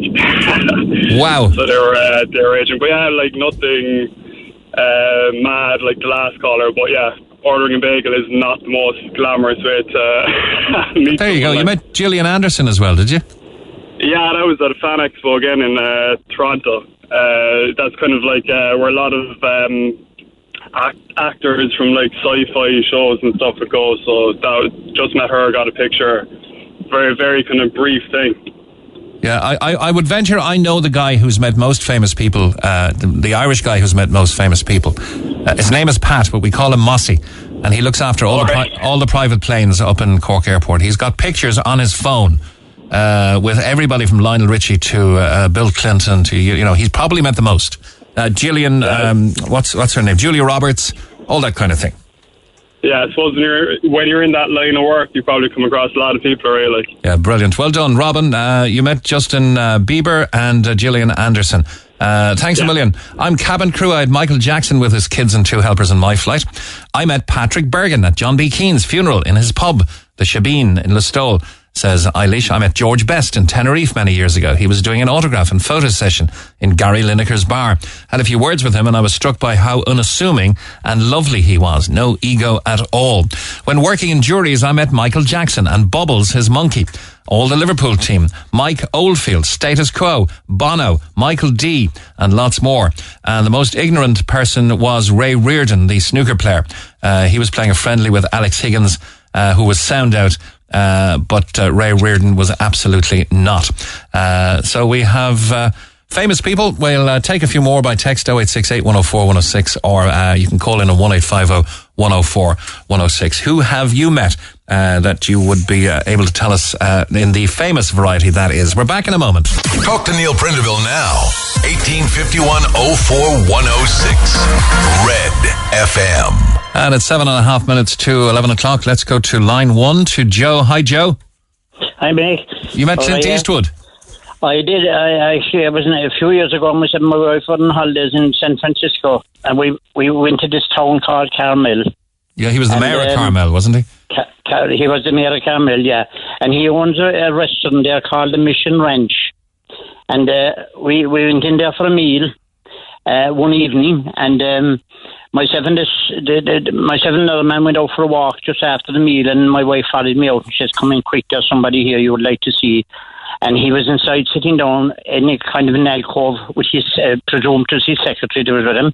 Mm-hmm. So we asked the staff to know, could we talk to him, or could we get a photograph or anything? So they said no. It was midweek, it was a Wednesday, and he said he just hangs out when it's quiet, Mm-hmm. So we were happy enough for that. At least we were after seeing him. But the next night we were staying in Carmel that night, and the next night after our day touring around, we came back again and we went for a meal again, and we said we go down to the same place. And when I went down, we walked in through the bar to go to the restaurant, and he was walking out against me, and we were kind of walking a file, and I happened to be first. And I just said, "Good evening." And he said, "Good evening." He says, "Nice to see you." And he kind of tipped his hat. And away he went. Oh, that's a lovely memory, isn't it? He's a fantastic composer and pianist. And if you watch the movie Unforgiven, the beautiful Claudia's theme, it's one of my favourite instrumentals. Claudia's theme, have a listen to it, or look it up on Spotify or YouTube, was written by, it's performed by Lenny Nyhouse in the orchestra, but it's written by Clint Eastwood. An absolutely gorgeous tune. Thanks a million, Joe. There was a band in the actual restaurant playing, and they played in a lot of his musicals, a lot of his Western films. Right, okay, yeah. Yeah. Yeah, but Mick, thanks. But check out Claudia's theme. You'll be delighted with it. Written by Clint Eastwood. Oh, okay. Michael, good morning. Hello, Michael. Hello, Michael. No, you met Gene Hackman. I did. I met Gene Hackman over in Paris back in 1974. He had been with his wife down in Nice, in the south of France, and had a few photographs taken with him. And so I travelled over to London then as another time, and I met the great Billy Eckstine. Oh, very good. The great jazz and romantic singer, And did you meet Glenn Miller as well? I met Glenn Miller, not Glenn Miller, his brother, Herbie Miller. Oh, Herbie Miller, okay. Yeah, I met him would you believe it, here in Cork City in 1982. with the pickup band from London, playing the music of the Miller Sound, you know. Yeah, I interviewed Noel Orbison. You can imagine whose brother that was, Roy Orbison, right? Oh, yeah. A lovely guy. Yeah, I'll tell you a story about a guy who met a famous person. And I'm not sure how much of an urban myth this is, but apparently the old doorman, you know, the top and tails doorman in the Great Southern Hotel in Killarney, was standing out one night. It was a quiet night, and he was admiring a view of the moon. And a man came out for a breath of air and stood next to him, and the doorman turned around and said, "Christ, you'll never get a view of the moon like you will down in Kerry." And the guy turned around and he said, "Well, I beg to differ." And he put his hand on it and he said, "I'm Neil Armstrong." Oh, that's amazing. Isn't it?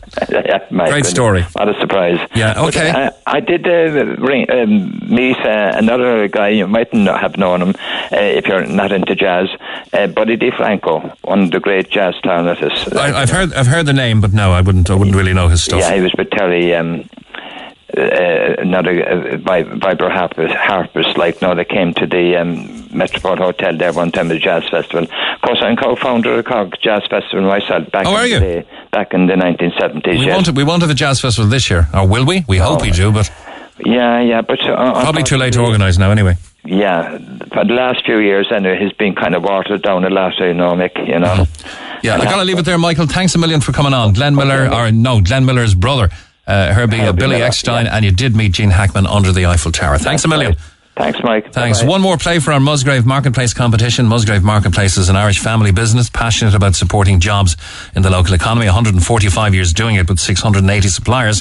Ramen, naturally healthy and fresh, is a €150 voucher is up for grabs today. We'll open the lines at 5 minutes to 12. Here are the 3 Sig tunes.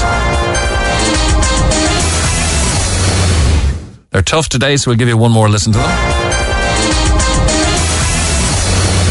And we'll open the lines in just under an hour's time. Right now, with the time coming up in 3 minutes to 11, news is on the way.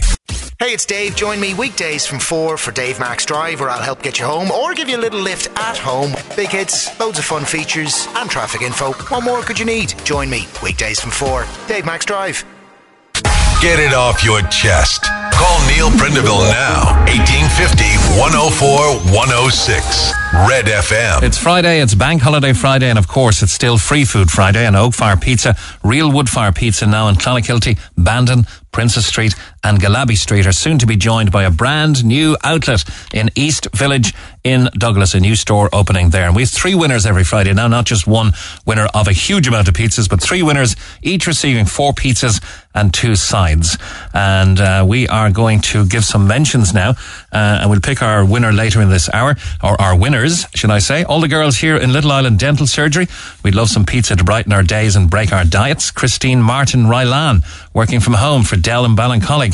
Please give a shout out to the girls working in Golden Years Care Services, based in Belgooly. Catherine, Laura, Ashley, Tricia, Maria H.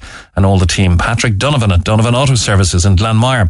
For all the day service staff in Brothers of Charity, we've been working hard all year round. Lunch, please, for the Store Fit Shop Fitters in Wilton. Would love pizza for the hard-working staff at Mark Murphy Motors in the Woolen Mills in Douglas, please. Lunch for all the hard-working mental health nurses in Ravenscourt Day Hospital, who've been working hard throughout this lockdown. Lunch would be a nice treat for the hard-working team. We'd love lunch for all the working workers at Cost Plus Tyres on the Ballygreen Industrial Estate. Hi, Mick, I'm working hard at Keepsake, Candles and Frames. Would love to win some lunch, please. That's Maria. Karen and her colleagues at O'Donovan's Pharmacy in Ballyfihan. Lunch, please, for George O'Regan at Euro Car Parts on the Dukline Industrial Estate. I'd love to win the Oak Fire Pizza for my dad, Paul Lenihan, and his work buddies down in Pfizer in Ringaskiddy. We'd love some pizza. We're renovating the kitchen, and it will be brilliant as we have no cooking facilities. We love listening to you. From Teresa in Farranree. All the staff at Kerry Tools and Albert Key would love a bit of lunch. This Friday there's about 15 of us in sales and we're starving. I work at Kiri's on the Kinsale Road roundabout. 10 hungry valeters from Eric and the lads would love to win some free lunch from me and my colleagues in St. Aidan's in Dublin Hill. We're busy getting ready for the Leaving Cert exams next week. Could you give a big shout out to my amazing members from Slimming World in Frankfield, Douglas? We've reopened our doors recently. It was great to see everyone. It's been a tough 14 months, and that's from Linda. I'm not sure if that's a request or a request for pizza to Slimming World in Frankfield and Douglas. But hi, mate, could you please consider my daughter Erica Lynch and her colleagues working hard? We did that one already. Could you please sort us out with some pizza, please, from all the lads working in Mick Cullinan Plastering? Big shout out to Countrywide Drains in Dripsey. We've been cleaning drains since the COVID started, and we're hungry for pizza. And there's a few more we'll get to now. For all the hungry, hard-working staff at Clona Dairy Products in Wilton, working hard through the lockdown. Happy Friday, Mick and Co. Would love some Oak Fire pizza from Jim Kelly, associates in the South Ring Business Park. Still hoping to win some pizza to share. Please include me for Free Food Friday. Working for UCC from home in Ballincollig. Red FM has kept me going throughout the year. Thanks, says Maura Murphy. 3 or 4 more. Can I nominate all the staff at St. Anne's Ward in Marymount for the amazing work they do every day? Here. City D-Well Construction in Farron Ferris. 2 more. All the girls in Riverview Vets in Carrigaline working hard with all the cats and dogs and deserving of a free lunch from Angela. And 1 more now. We would love the crew at Sunbeam Vets in Blackpool to get the pizzas. They are amazing at their job and deserve a treat. I've had some experience of, my family has, of Sunbeam Vets in Blackpool. Absolutely top of the range they are too. Now then, we have lots of texts and calls and comments regarding famous people. Mick, I once shared a sandwich with Bruce Springsteen. I was security on his dressing room door many moons ago. The same night I met Daniel Day-Lewis and Imelda May. I was only in my early 20s at the time. Great memories. I went to Milton Keynes to see AC/DC with Martin Stewart and Donny Leary from Monkstown. I ended up staying in the same hotel as the band. Great weekend away, says Paul. Had the absolute pleasure of meeting a lady by the name of Eva Schloss. Now, Eva Schloss was the lady who survived the Holocaust and is and was Anne Frank's stepsister. And what a legend. I met Hugh Grant at Fulham Football Club. Beautiful actor, but slightly obnoxious in person. I Mick, we're married 29 years on the 12th of June and went to Disney World Orlando on honeymoon, and one day walking through one of the theme parks we met Paul McGrath and his partner. We stopped to say hello and he asked us to go for a drink with him. We were too shy and declined. Sorry to this day, would have loved to have a longer conversation with him, says Margaret in Douglas. I met Johnny Lydon, aka Johnny Rotten, at a book signing in London. The security said only book to be signed and warned me as I got a Sex Pistols album out. Johnny wasn't having any of it and said, I will sign what I want. I found out sometime after that we shared the same godmother, says Sean Gordon. Let's go back to our phone lines. Hi, Pat. Good morning to you. Morning, mate. How are you? Very good. Who did you meet? Ian Brown, Manny from the Stone Roses. Stone Roses. In July in 2012 when they reformed. The same night met Brian O'Driscoll, the Irish rugby captain at the time. Wow. That's good. That's a good selection. Yeah, Ian Brown and Manny were completely down to earth, but made a complete kiss of myself with Brian O'Driscoll. Why? He was with Rob Carney and a couple of the other Leinster lads. Made a thing. I said, pity you didn't play for Munster. To which he put me down quite well and said I'd only have 2 Heineken Cup medals as against the 3 I have playing for Leinster. Sucker punch there. Oh God, yeah. I was digging the hole all the way to Australia. But you were paying him a compliment, like. Yeah, but they didn't see it that way. Munster-Leinster rivalry doesn't go down well, I don't think. The big rivalry, yeah. Have you got something to do with the elm tree in Glanthorne? Nothing at all. I got to do with it. I'm just a contractor that goes in and out of places getting them ready, and the elm tree in Glanthorne needs a serious mention. Okay, I was going to do it anyway because that is a seriously huge setup and a big employer as well. You'd want to go have a look. Okay, well, I believe I saw some stuff on social media that everywhere gets a facelift. This is more than a facelift. This is a massive renovation, apparently. This is just out of this world. Okay. If anybody is nervous about going anywhere as regards the pandemic and COVID and all the rest of it, and I can understand people's nervousness and what have you, especially the elderly, this is the place to take them for their night out. Okay, tell me about it. What's as a contractor working there, what have you done, or what's it like now? It's not what we've done. We only just provide certain services to them. It's nothing what we've done. It's what they've done to make people at ease. To have a separate area for those that just want to drink. To have an area for people all in marquees, and 3 different marquees outside the thing. To have a waiting marquee, to have a seated marquee for dining, to have a seated marquee area for just having a drink. Everything is customer centred. What they've done is above and beyond. It's the best I've seen in the city and county. Okay, fair play to them. And they're, of course, without a shadow of a doubt. I sent in a picture there to Brenda earlier of one of the marquees, and it's like being indoors, outdoors, but you're actually outdoors, but you wouldn't realise. You're actually outdoors, but you're in a marquee, yeah. Okay, fair enough. But it's not such a dramatic. There's a cover over it. The sides can come up. The sides can come down at various heights. It's just now. I understand a lot of businesses have spent money, but there's been money spent here. Okay. There's been nothing short. The inside has been done as well to make people safer and things. It's a fabulous setup. Really, you should get them on here and give them some bit of praise and give them a chance to. I'm probably not highlighting it enough for you, Mick. Oh, yeah, I think you're doing pretty well there. You're doing pretty well. You should get them on here and let them do it for themselves, because honestly, what they've done is absolutely fantastic. The first words I said to the owner this morning was wow. Yeah. And you know what's developing up the road? Fitzpatrick's in Glounthaune. It's only half done, but you want to see the half they've done as a kind of a deli and fresh pastries and stuff. And even the drive down to it, the council have done the road and the drive down to it. There's benches gone in, there's a cycle lane gone in. Cycle lane. And I saw a lot of new housing there near the railway station as well. So that's a big developing area there. Yeah, and it's been developed it's been developed optically as a beautiful area as well, both by the council. There's a lot of work going into the area, and a lot of people need an awful lot of kudos for it, because it's about time a city the size of Cork started to invest in areas like that and put money in. If you invest in the area and put things in, people will respect it. It's when you don't invest in it and you don't put stuff in there, people don't respect it. Okay, well, look, you've nothing to do business-wise or association with the Elm Tree, but you've seen what's happened there and is happening. Nothing. I'd say something if I was getting a kickback off or nothing at all. This is just out of sheer blown away by it. You know what I mean? We were on all last weekend about people not respecting the city and, bins and what have you, the streets being used as bins and what have you. But if the bins were put in the first place, people would use them. But yes, on Patrick Street we have bins, but if you veer off Patrick Street too much, there's no bins around. Mm-hmm. Patrick Street has a bin every 20 metres. The South Mall doesn't. Yeah, they're asking us to live outside, but they've taken very scant account of bins and toilets. But I think that's slowly but surely being corrected now, and we're happy to highlight that. One public toilet in the whole of the city centre, as far as I can see, is on the Grand Parade, and that's to be locked. Yeah. The one in Merchants Quay is gone, as we said. Pat, thanks. No bother. Cheers. Bye-bye. Bye. That's the great thing about this programme. We can go off on a tangent and you're at 12 o'clock before you know it. This was meant to be a small little thing, but we can't stop when we've got someone like Liam who's going to tell us, not just did he meet any famous people, shake their hand, get an autograph of that. This guy lived for 3 weeks with Michael Jackson. Good morning, Liam. Good morning, Mick. How are you? It's Liam Sheehan, the magician. Were you entertaining him? I was actually, Mick. Yeah, I was. I spent a bit of time and doing a bit of magic and trying to fool him a bit, which I suppose I did. So it was a good time for me. This is when he was staying in the castle, is it? Yeah, he came here, Mick. I think it was 2006 or something, and he hired Blackwater Castle in Castletown Roach, and he actually stayed there for that period of time.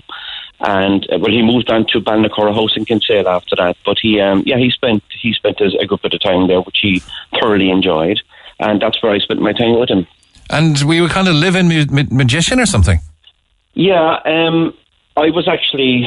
How this happened is that Michael came here kind of quick, I think, out of Paris, and he hired a castle, and I happened to be in that castle maybe a week or two previous to that. And Michael saw my card at the end of the stairs on the table and just made inquiries, and I got a call to say that I want to come down and entertain somebody. I didn't know it was Michael Jackson at the time. So when I arrived at the castle, of course, it was him, and you can imagine how I felt, being a fan of Michael Jackson and that. How am I going to entertain this guy? But he was into magic. He loved magic and he liked magicians, and that was his thing, so it all worked out well. Okay, so you can't escape this interview, Liam, without having to be asked, how did you find Michael Jackson? As I said, many times before, Michael Jackson, in my opinion, was for a gentleman. He was a very soft, kind, quiet man, really. I found him, really nice, really nice guy. Was very afraid of the outside world, which I would have discovered, and was very protective of his kids and that. But by and large, a grand guy, probably weird in his own way, you know what I mean? But generally a nice guy, and obviously multi-talented, and he really loved this country, you know what I mean? He was so happy here, and he escaped from everything, and he was enjoying himself immensely, and the kids were as well, because they did things that they normally wouldn't even do, you know what I mean?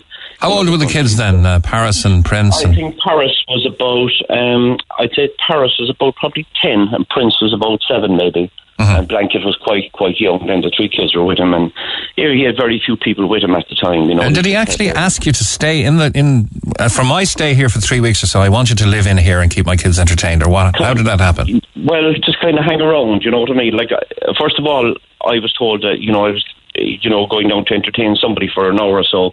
But, you know, during kind of when I was doing some magic stuff for them, magic tricks for them, he was just quite impressed, you know, and he just came back down into the room after a bit and asked me that I want to hang around, and I basically just hung around the place for a while, you know. Okay, I hate to ask now, was there an hourly rate or what? No. Just a kind of a gift at the end, was it, or something? Yeah, do you know what, like, it was just an honour and a privilege at the time to be asked by, you know, it would be grand if I went away and I looked for the gig, but actually to be asked by himself to come and entertain him and the kids, you know what I mean, was just phenomenal for me. Yeah, so I was asked to take Rod Stewart out on the boat for the day, which I did, and that's courtesy of Tom McCarthy and Neil Prendeville, actually, but went out and did it for a half day anyway, and had a great old time. But you weren't looking for payment, I bet. No, there was no payment in it. No, costs were covered. We had to charter a boat, and that was covered. Yeah, no, look, I did get paid, but of course, look, at the end of the day, I got paid since Michael died. This was all private, actually. I never told anybody when Michael was alive. So when Michael died, it became kind of public that I was with him. But I've got great benefit from this over the years, you know what I mean? And people often say, like, who have you worked for as a magician? I'd say, well, you know, I might work for Michael Jackson. If I'm good enough for him, I can't be too bad, you know what I mean? Wow, it's a great calling card. And I think, you know the way that Brendan Grace got that call from Oliver Barry to come and entertain Frank Sinatra and Sammy Davis Jr., wasn't it? At the Horseshoe House in Ballsbridge. And that opened up the American side of things for him, because Frank's agency represented him there. That's right, yeah, and it does. It does. I mean, I've, you know, following that and following Michael's death, that I went to America. I worked for some people there in America also, you know, some families that would be, what could I say, they'd be very well respected families in America in that, you know. And you're keeping you're keeping your confidence there, are you? Well, I'm not really, but they're kind of, you know, they would have come out of Sicily at one stage. Okay. You know what I mean?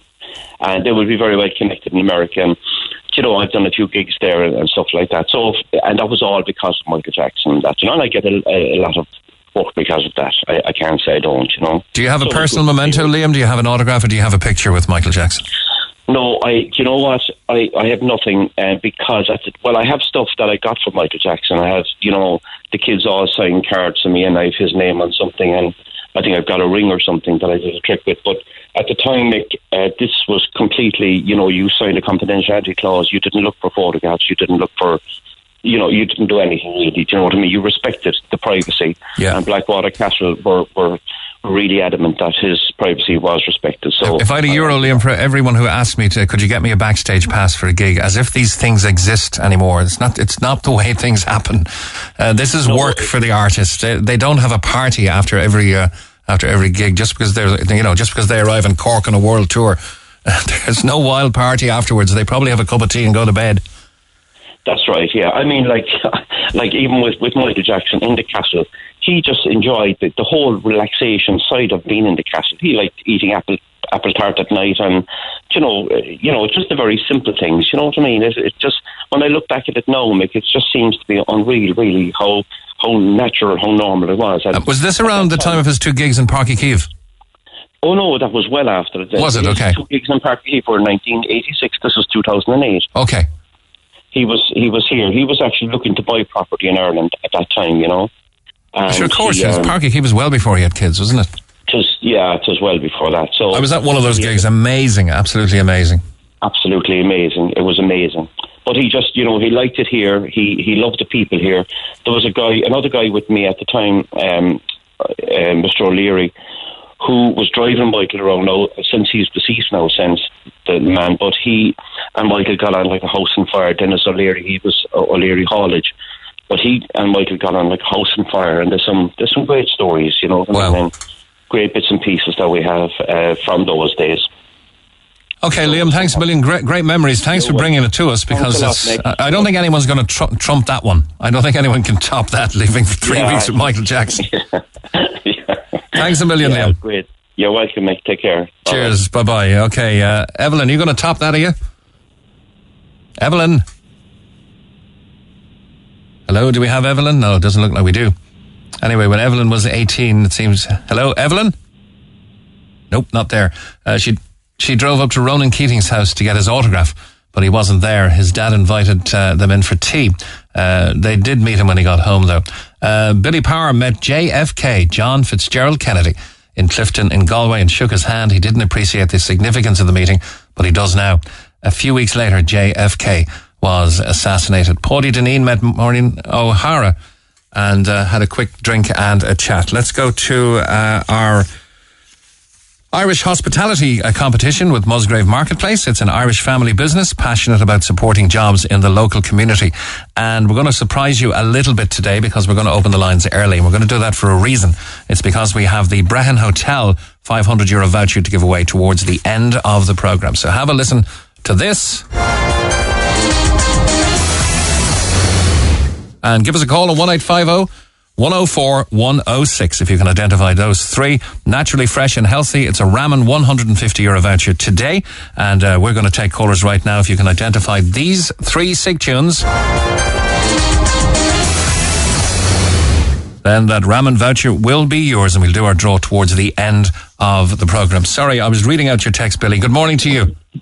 Good morning, Mick. Sorry, I thought it was a text, not a call. My apologies to the crew. You're all right. You met JFK in Clifton and Galway. That is synonymous. Tell us all about that. I did. I won a scholarship to the Gaeltacht in 1963. And I was up in Spiddle in a place called Lettermore. And the Kiggereth came around and asked me, did I want to go for a spin? The Kiggereth, the inspector, is it? Correct. And I said, of course I do. Wanted to get away from the Irish for a while, you know. Okay. Sure, I mean, I went into Galway and we lined up and I said, what's going on? He said, President Kennedy is coming down the road. And down the road he came and he went along the line and shook all the hands. Now, unfortunately, I didn't speak with him. And I didn't realise the significance of it until I suppose 3 or 4 months later when the poor man was dead. Mm-hmm. Yeah, he was the kind of iconic Irish Catholic American president, and the homecoming was something else. The steps of City Hall. He did say himself, Mick, it was the best 4 days of his life. Wow. Yeah, that's how he remembered his trip to Ireland, the best 4 days of his life. Yeah, the open top car coming down Patrick Street and that kind of thing.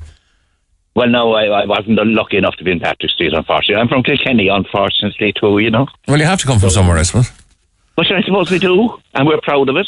Of course. But I mean, he came down the street that day, Mick. I mean, we were all pale, we were all milk white, and this gorgeous, tanned, healthy-looking man came down the street, and we were all in awe. Of course, because he was an avid sailor as well, sailing out of the family compound in Hyannisport. That's right. And he's obviously going to be tanned, and he was always athletic. So that was... we were supposed to go over there last year. We had a trip booked. There was a few of us there, had a few big birthdays, 6 of us, and we were supposed to go over, and the whole blooming thing was stopped. It'll happen again. It'll happen again. Anyway, politically, I think you top it. In the music sector, I don't think we'll beat Liam and the Michael Jackson story, but JFK, that's a big one. Well done. Well, no, a really proud day for me, that was. Well done, Billy. Even though, as I said, I didn't realise it on the day. But you do now. I do now. You can always say you shook his hand. I can indeed, okay. And I'm proud to say it. Thanks, Billy. Laura, good morning to you. Hello, Laura. Yeah. Hi, who did you meet? I've met a few people. I used to work in a well-known hotel in the city centre, so I've met the Coronas, I met Script, I met Mary Black in the queue for the toilets in the Marquee. She's probably at the Coronas. Her son is the lead singer. Yeah, he is, yeah. So I met him a good few times. And I also met Johnny Logan at the Lyrics Board. I worked with Johnny Logan the night after he won the Eurovision. Oh, really? Yeah, that was absolutely manic down in Bandon. Imagine a guy winning the Eurovision in the days when the Eurovision meant something huge here in Ireland. I know I'd probably be castigated for that now. It's still probably huge to some people. But when it was absolute Eurovision mania here, the owners of the particular hotel had the foresight to book him before he won the National Song Contest, and they had a contract. And Johnny won the Eurovision, and Dan came to Bandon the following night to Munster Arms Hotel. Yeah, I met him and I met Linda Martin. We were on the Lyrics Board, went up to RT as part of our school trip. and I'm 6 foot tall, and he was like, "Oh, you'd be great now for my son. He's tall as well." And I was like, "Oh yeah." No idea who his son was or how old he was or anything like that. Brilliant, well done. You met a nice few so through your working in the hotel. Yeah, all right, like Laura. President T. Higgins as well, and his very wife, good. and there's a lot. Thanks a million. Listen, our phone lines are all... Thanks, Laura. Our phone lines are all jammed up. Please stop calling for the competition because we have our person to play the competition. So please stop calling for the competition. We'll do our draw towards the end of the programme. It's a rare time I get on this programme and avoid Liam Bonner, and he's back again. Hi, Liam. You're more than welcome. Hi, Mick. How are you doing? Very good. Now, they call you Fotsy, which is friend of the stars. So I can imagine. I can imagine now that we're going to get some regaling here of people that you've met. I do know, and I've heard a story that you were playing golf as a foursome and you let a 3-ball play through. Can you tell me about that story? Well, yeah, there was the 3-ball we left through, and it was Noel Hurley. It tipped us off, so you could have managed the old head at the time, and it turns out it was Garth Brooks. Wow. And then we went over, and it was funny, I let it go and got introduced to him, but I thought it was a bit of a piss take, and I started laughing. I said, "God, you look very rough without the makeup on." And he didn't take too well to me, to say the least, you know. Oh, right, okay. And there was that. There was, what do you call it? I met Jackson Brown and come into the college loft next door in Kinsale. Very nice match, had it with him. There was... you'd have a lot of people, but you know what, the best ones I had was with Mark Mann on the movie Their Strength and Ireland a few years back, and we had Vinnie Jones and Michael Madsen and that, you know. Yeah. And we all went to the afters of a party, and Vinnie Jones, this is now about 3 o'clock in the morning at the Imperial Hotel upstairs, we were all in good spirits. Price was Michael Madsen, Vinnie Jones, and from Barfleur, he was very funny. Vinnie Jones leaned forward and asked Finbar Fury to do a song, and he got out the banjo, and we're just all sitting in a group, we were sitting only 5 steps from him, and he started singing, and he done Sweet 16 and stuff, and that was one of the best. That was a brilliant moment, you know. That's a great memory. We were, I remember Paddy Riley walked into a bar. We were doing a charity gig once, and at 1:30 in in a hotel, and did the Fields of Athenry. That was kind of a special moment as well. But you've met them all. Jackson, I actually missed Jackson Brown one day. I was meant to give him give an award to Christy Moore in Mill Street. And Martin Mullen did it for me, and there he is with Jackson Brown on the other side. I've never forgot that because Jackson Brown's one of my big guys. I think he's absolutely brilliant. He was very good. I met another funny one with the God rest Dominic O'Keefe all the years ago, and we walked into Reds. I go back about 30 years ago, and I walked into Reds, and Van Morrison was sitting there, and I walked up I was sitting to Dominic, and I didn't recognise Van Morrison, and I walked up and I saw him, and I said, "Oh Jesus, Van, how are you?" I said, go on away now, young pup. Yeah, I met Van the Man, gave him an award in Mill Street as well. You know, what can you say? You're in the presence of a legend, but you don't feel warmly welcome, when I put it that way. No, not at all. Cranky out he was, you know. Well, friends, you know. But it was great. I mean, I remember another night down in Kinsale. You get so many when they were in Kinsale. Myself and Mike Nolan were there, and Dennis Waterman came in. Do you remember mine there? So you've met them all, Liam. Well done. And I suppose yes. your time isn't over either. You're going back into the bar scene? No, God, no. Thank God, I'm long out of the bar scene. No, I run a company do all PPE, now, and clothing and workwear, all that sort of stuff. And a good time to be in the right business. Oh, yeah, fair play. Okay. Tough time in the pubs. You know, I wish them all well opening up. I hope it goes great for them all. Yeah. Okay. Well, you're nothing if not versatile. Well done, Liam Bonner. Thanks, Ryan. Thanks, all the best. Bye-bye. Now, there's been an accident on the Dunkettle roundabout between a car and a lorry, so be careful on that. An accident on the Dunkettle roundabout between a car and a lorry. We're back in a moment.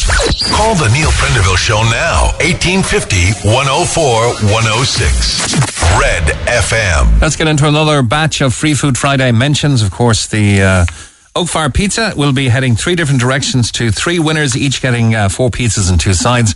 Oak Fire Pizza is real wood fire pizza in Clonakilty, Bandon, Princess Street and Galaby Street, and a new location coming soon to the East Village in Douglas. Mick, I'm working from home.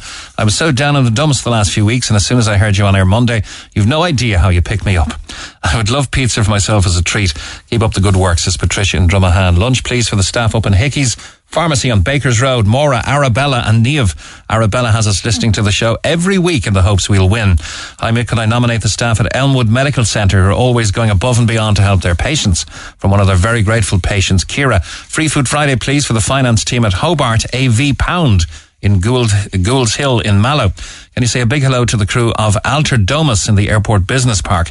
We'd love the pizza for lunch. We all forgot our lunch and we're starving. I'll likely tell. Free Food Friday for Tommy, who's flat out building a patio in Monkstown. He's in need of some pizza. Lunch, please, for your loyal listeners in Joe's Edge Hair Salon in Blarney. And I'm working from home. I'm a full-time carer and my husband is out farming, says Susan. We've got a few more and I'll get to them before the end of the programme. But I want to get to Joanna Murphy on a new initiative which is going to be called Keys to the Future. Good morning, Joanna. Morning, Mick. How are you? I'm good. Now, you're, of course, representing the Cove and Harbour Chamber. You're going to be running a new event called Keys to the Future, which is a free online event on the 10th of June at 7 o'clock. So it's virtual, it's socially distant, and it's available to people. Tell us all about it. Okay, so I suppose I came up with the idea because I am an auctioneer here in Cove, and I found that, a lot of people who are buying houses really don't know the process of how to buy a house, how to sell a house, what's involved, and there's an awful lot involved. So what I thought would be the best thing to do is to run a Zoom webinar where we'd have a panel discussion. So we'll have myself as capacity as auctioneer, we'll have Derry Alice, who's an engineer here in Cove, Charles Day, solicitors, and we'll also have Colin Moorhead, who's AIB bank manager here in Cove as well. So we're going to do a presentation, each of us, on kind of what we do and the process of buying and selling a house, including buying sites, which is quite popular at the moment. Also, the Help to Buy scheme is very popular with buying your first home. So, and then we're going to open the discussion to the floor, and people will have the opportunity to ask questions. So there's 4 different disciplines, and I suppose when you think of it, there's a lot involved in either buying or selling a house. If you're buying, of course, first of all, you've got to have the financial wherewithal to know how high you can bid. You'll also need legal representation on the subject of conveyancing and transferring the legal title into your name. And of course, the entire purchase could predicate on a bad or a good engineer's report. So there's a lot in it before it gets over the line, really. It does, and I suppose each and every one of us work in tandem with each other. So, and I would meet, obviously, of course, you have the first-time buyer, but you also have the person who hasn't sold a house for 20 years, 30 years, and they're coming back into the market. And everything is changing. It's always, I suppose, going forward. The conveyancing is changing. The bidding process is extremely daunting for people. And people say, "Oh, I don't want to get involved in the bidding process." I say to people, "You have no choice, but just have your ceiling. Know exactly how much you're going to spend," because I always say a mortgage is more or less for life, and you really need to make sure that what you're spending on a house is what you can comfortably afford and pay back. And then obviously, titles, there can be problems with titles of properties. That's why it's really, really important to engage a good solicitor, one of whom you get on with. Obviously, before you even look at a house, you must have your finance organised. You must have your proof of funding sorted. So if you go to see a property and you like that property, you want to put an offer on that property, you must have your proof of funding when you put an offer on. And then you have, obviously, the engineer is crucial, because obviously if your offer is accepted, you then have a week to get your survey done on the house. The surveyor will go in, and it's a really good idea to be with your surveyor when they're surveying the house. I didn't know you could do that. Well, yeah. Well, I mean, I know that a lot of engineers do that, and some don't. I personally, if I was buying a house, would want to walk around with the engineer, because there's always going to be problems with a house, but some of them they're not as bad as what they look, and especially with an old house. And I think that if someone can say, "Well, look, if you replace the windows here, or it's going to cost you so much. If you have to do the roof, the roof doesn't need to be completely re-roofed, but you just have to repair it." Things like that. So I think that's important. You also have who else did I mention there now? I suppose the solicitor, there's so much going on with the solicitor, because you now have the Help to Buy scheme. You also have the conveyancing of, as you know, in Cove, there's a lot of old titles here, which there's always problems with titles which need to be sorted out. And then I find there's a lot of people buying sites now. So let's say if they go and buy a greenfield site that it's zoned, but it's got no planning, they can buy the site subject to planning. But then there's a lot involved, because then you must go and meet the pre-planner. You must then engage an engineer to get drawings, preliminary drawings done for the pre-planner to see, and then you have to submit your planning, and that whole process can take 6 to 7 months. Wow, it's a very slow. That was my next question. It's a very, very slow process. Has anything been done in the last 20 years to speed up the process, or is this cooperation between your 4 disciplines able to speed it up? Yeah, I think that if you have a really good network around you, i.e. if the auctioneer's job will only finish when that sale closes. It's really important that the auctioneer engages the whole way through with the bank, with the solicitor and with the engineer, because we all have to work together. We all have to make sure that that sale gets over the line. Generally, a sale can take 8 to 12 weeks, but sometimes it can take 6 months. But that can be due to probate, it can be due to title issues, it can be due to banks. I mean, obviously you have a lot of properties, unfortunately, that have been repossessed, and they might be in with a vulture fund, or so there's a lot going on. So it's not very straightforward. So how can people access? Is it open to the public? How can people access this online meeting? So the event is on through the Cove and Harbour Chamber website through the event section. So they have to go into the Cove and Harbour Chamber website. They can book. It's at 7 o'clock on Thursday of next week. It's a free event and it runs for an hour. And it's going to consist of yourself as auctioneer, Charles Daly as solicitor, Jerry Allister, who's the local engineer, and Colin Moorhead, Colin of RCYC fame, I think. Yes, he's an admiral in the Royal Cork, in the AIB. You've got a second workshop going. Can you give it I've got to be very quick here, Joanne. I know you're very stuck for time. So our second workshop is called From Cruise to Cork Harbour, Disembark and Rediscover Cork. Basically, we're looking at the excursions market, and we have, again, a panel of speakers, of which whom you'd know very well now would be Captain Michael McCarthy, chairperson of Cruise Europe. Sure. We'd have Colin Moles from Port Cork, and we have Seamus Heaney. You probably know Seamus Heaney as well from Visit Cork. And we'd have Cove Tourism, and we have Excursions Ireland. And basically, we're taking an in-depth look at how we can all support Cove by helping the cruise industry promote the town before and during their stay. Okay, and it's timely because there's no cruise ships at the moment, so get ready now for the onslaught as they come back. And they will be back next year. And you know how vital they are to the economy, not just in Cove, but to the whole region. Yeah, and listen, the very best of luck to everyone opening for business on Monday as well. Absolutely, so looking forward to it, finally getting out for a few jars and having something to eat. Exactly. Well done, Joanna. Thanks a million, as always. Thank you so much, Mick. Thank you. Thank you. Bye-bye. Okay, now we, despite the dozens, if not hundreds of calls we got on our competition, which is to identify this... You, if you didn't get through, will be delighted to know we had no correct answers. And so we'll open the lines again on 1850 104 106. And that's for Musgrave Marketplace. And a €150 voucher for ramen, naturally fresh and healthy, could be yours. If you think you can identify them, the lines are open once again because we didn't have any correct answers. So please give us a call, 1850 104 106. We'll be back in a moment with more calls. The Neil Prendeville Show on Cork's Red FM. Our phone lines remain open after midday. 1850 104 106. It's 11 minutes to 12 midday. What a crazy busy show we have here today. Fred Morris, good morning to you. You're in Ballyvillan. Hi, Mick. How are you? I'm very good. Have a listen to these again and let's see if you get them correct. Okay, what do you think? Who Wants to Be a Millionaire, Blind Date, and The X Factor. Okay, let's see if we can play them in a little more extended fashion. Who Wants to Be a Millionaire? Blind Date?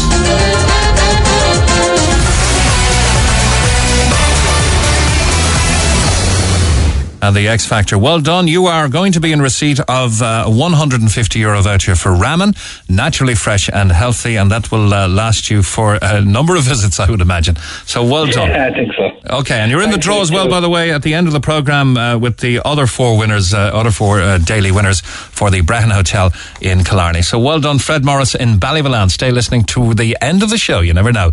You might win that €500 voucher as well. Thanks a million. All to do with Musgrave Marketplace, an Irish family business passionate about supporting jobs in our local economy and instrumental in underpinning the kickstart with their 680 Irish suppliers of the hospitality industry, hotels already and restaurants, outside service in pubs and restaurants as well from next Monday. Our Monday winner was Kathy Roach. Our Tuesday was Patricia Caples. Our Wednesday was Gerard Sullivan. Our Thursday was Finbar Sullivan. And today, Fred Morris. So we'll have them in a draw towards the end of the programme. Now, a man who's been waiting for quite a while, and I thank him for it, is Barry Looney. Hi, Barry. Hi, Mike. How are you? Good. You met Clint Eastwood. I did, indeed, yeah. Okay. Who else? 1971, myself and my mate Paul, we were working in the convent, the nuns' convent in Cork, putting in stained glass windows. And this day in the winter, the weather was very bad, so we decided we'd have a break, and we went up to the Clock Tower. I think it was the Clock Tower pub was called, for a pint. And when we went in, there was no one there. And we decided we'd have a game of darts. And we were just playing away. And the door opened and these 4 guys came in. So my mate said to me, geez, he said, the geezer with the cowboy boots, he looks like Clint Eastwood. So he said nothing and we kept on playing. And then one of the guys with him, he was a small fat guy and he had an iron sweater, really scruffy. And he went up to the bar and he said to the lady behind the bar, can I have a drink? And she was getting the drink. So next she obviously must have given her a check. So she said, I'm sorry, I can't take the check. So he said, why not? I said, well, there's a bank strike here in Ireland, and my mum said, I'm not to take any checks, that is only money. Sorry, we can't. He said, my name's okay, it's grand, it's okay, No, they were arguing for a while anyway. She said, I got up and I called my mum, so the mother came down, so she said, what's the problem? So he said, well, I bought a drink, but I want to pay her a check, but your daughter won't take the check. So he said, my name is good. So she looked at it and she said, Marlon Brando. And I turned around to my mate. I said, Jesus, it is him. Actually, it was him. I was trying to recognise who it was, and it was him. So in the meantime, anyway, my mate Paul was playing darts, and this guy in the boots got up and he said, excuse me, he said, do you think we can have a go? So Paul said to him, you can if you mark the boards. So he said, we'll tell you to mark the boards. So we were playing anyway, and Paul beat me, so he was playing this guy. So he says to the guy, do you mind if I ask you a question? So the guy said, what? He said, are you Clint Eastwood? He said, I am, yeah. So wow. They were playing away and we were having a crack, and the other 2 sat down, and Brando eventually came down with the drinks, and he sat down, and he was sitting around, so he finished the darts, so we sat down with him for a while. So we were chatting, and he said, oh, by the way, this is my friend Leonard Cohen. So, oh my God. And they had a chauffeur with them. They had a Silver Cloud car outside the pub, and they had a chauffeur with them. So I just can't imagine the 3 of them being together in any... I know... He said, well, I'm trying to get the Irish accent. He said they were going to make a movie called The Nightcombers, I think it was called. Yeah, I'm just trying to imagine the 3 of them being together. I know Marlon Brando filmed in East Cork, we were right? chatting with him, we got to see that, so we had a great crack with him. And then someone, I don't know, must have been the daughter went out, she must have told someone outside that you'll never guess who's inside in the pub. So the crowd started coming in, and we had been with them now for about half an hour, a great laugh and chat with them. And then one of them said, listen, lads, we better leave here, like, it's starting to get crowded. So with that, they left, and that was it. And we were, myself and Paul were just looking at each other, and some of the lads were saying to us, did you ever get an autograph? We said we didn't bother our backside. I often wonder whether they still got the check in the Clock Tower pub. Oh, they probably do. Pardon? They probably do. Marlon Brando met a buddy of mine. My buddy had a lend of a goat to get grass down, grass in his back garden. He said he'd take the goat for a walk, right? And he's walking down towards East Ferry House at the eastern side of Cove, and this limousine pulls up, and the guy puts his head out. He said, are you walking a goat? And he said, yeah. And he said, my name is Dave. And the guy put his hand out the window, Marlon Brando. And it was him. And there you are, meeting Don Vito Corleone. It's great. Yeah, and the thing was, we actually said we went to the film. It was called The Nightcombers, and we said, well, we're going to see that eventually when he came out. I can't remember what we went to say. But my friend Paul, he's an American, and I met him not so long ago. He came over to see me, and we were chatting about that. And we said, the former, and eventually, like I said, they had to go. Leonard Cohen was very nice as well. You just got to drop the names, don't you? Barry, you got to leave it there. Thanks a million. John gave us a call. He met Cliff Richard. He played cards with Roger Moore, and he drove David Attenborough. And that kind of wraps up our light-hearted Friday, with the exception of our giveaways. And the winning text are these. Hi, Mick. I love the show. Can I please nominate myself and my work colleagues at My Cork GP? That's 1 for Free Food Friday. Deirdre, well done to you and your gang. Some pizzas coming your way from Oakfire Pizza. And of course, they are now in Clonakilty, Bandon, Princess Street and Galaby Street, and coming soon to East Village in Douglas. 4 pizzas and 2 sides going to My Cork GP. And to the vaccination team at the Cope Foundation. Everyone's claiming to be working hard, but let's give credit where credit is due. I'm glad they were pulled out of the hat. The vaccination team in the Cope Foundation, they've been vaccinating all service users and disability services in Cork City and County since March. 4 pizzas and some sides going your way, guys. To Avril Keating, well done for calling in. And we'd love some free food here at Island Auto Solutions in Little Island. So there's 4 going your way, and there's 4 of you as well, so have a full one each. Tom, Dan, Michael and Laura. Our thanks to Oak Fire Pizza, Real Wood Fire Pizza, Clonakilty Bandon, Princess Street, Galaby Street, and coming to the East Village. Our thanks to Musgrave Marketplace as well for a tremendous competition during the week, kickstarting the Irish hospitality sector.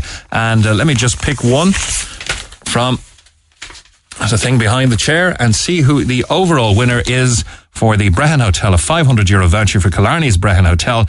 Situated in the spectacular surroundings of Killarney, you can enjoy a weekend away, getaway, or treat yourself in their luxurious Angsana Spa. And it's going to Wednesday's winner, Ger O'Sullivan in Rathcormac. And well done to all concerned. My thanks for the week to the production team, to Brenda Dennehy, to Seamus Wheelahan, and to Mark Willington. And that's it. Have a great long weekend. I'll talk to you Tuesday morning after news at 9. Thanks for listening to this Red FM podcast. Don't forget to subscribe and check out redextra.ie for more great Red FM content.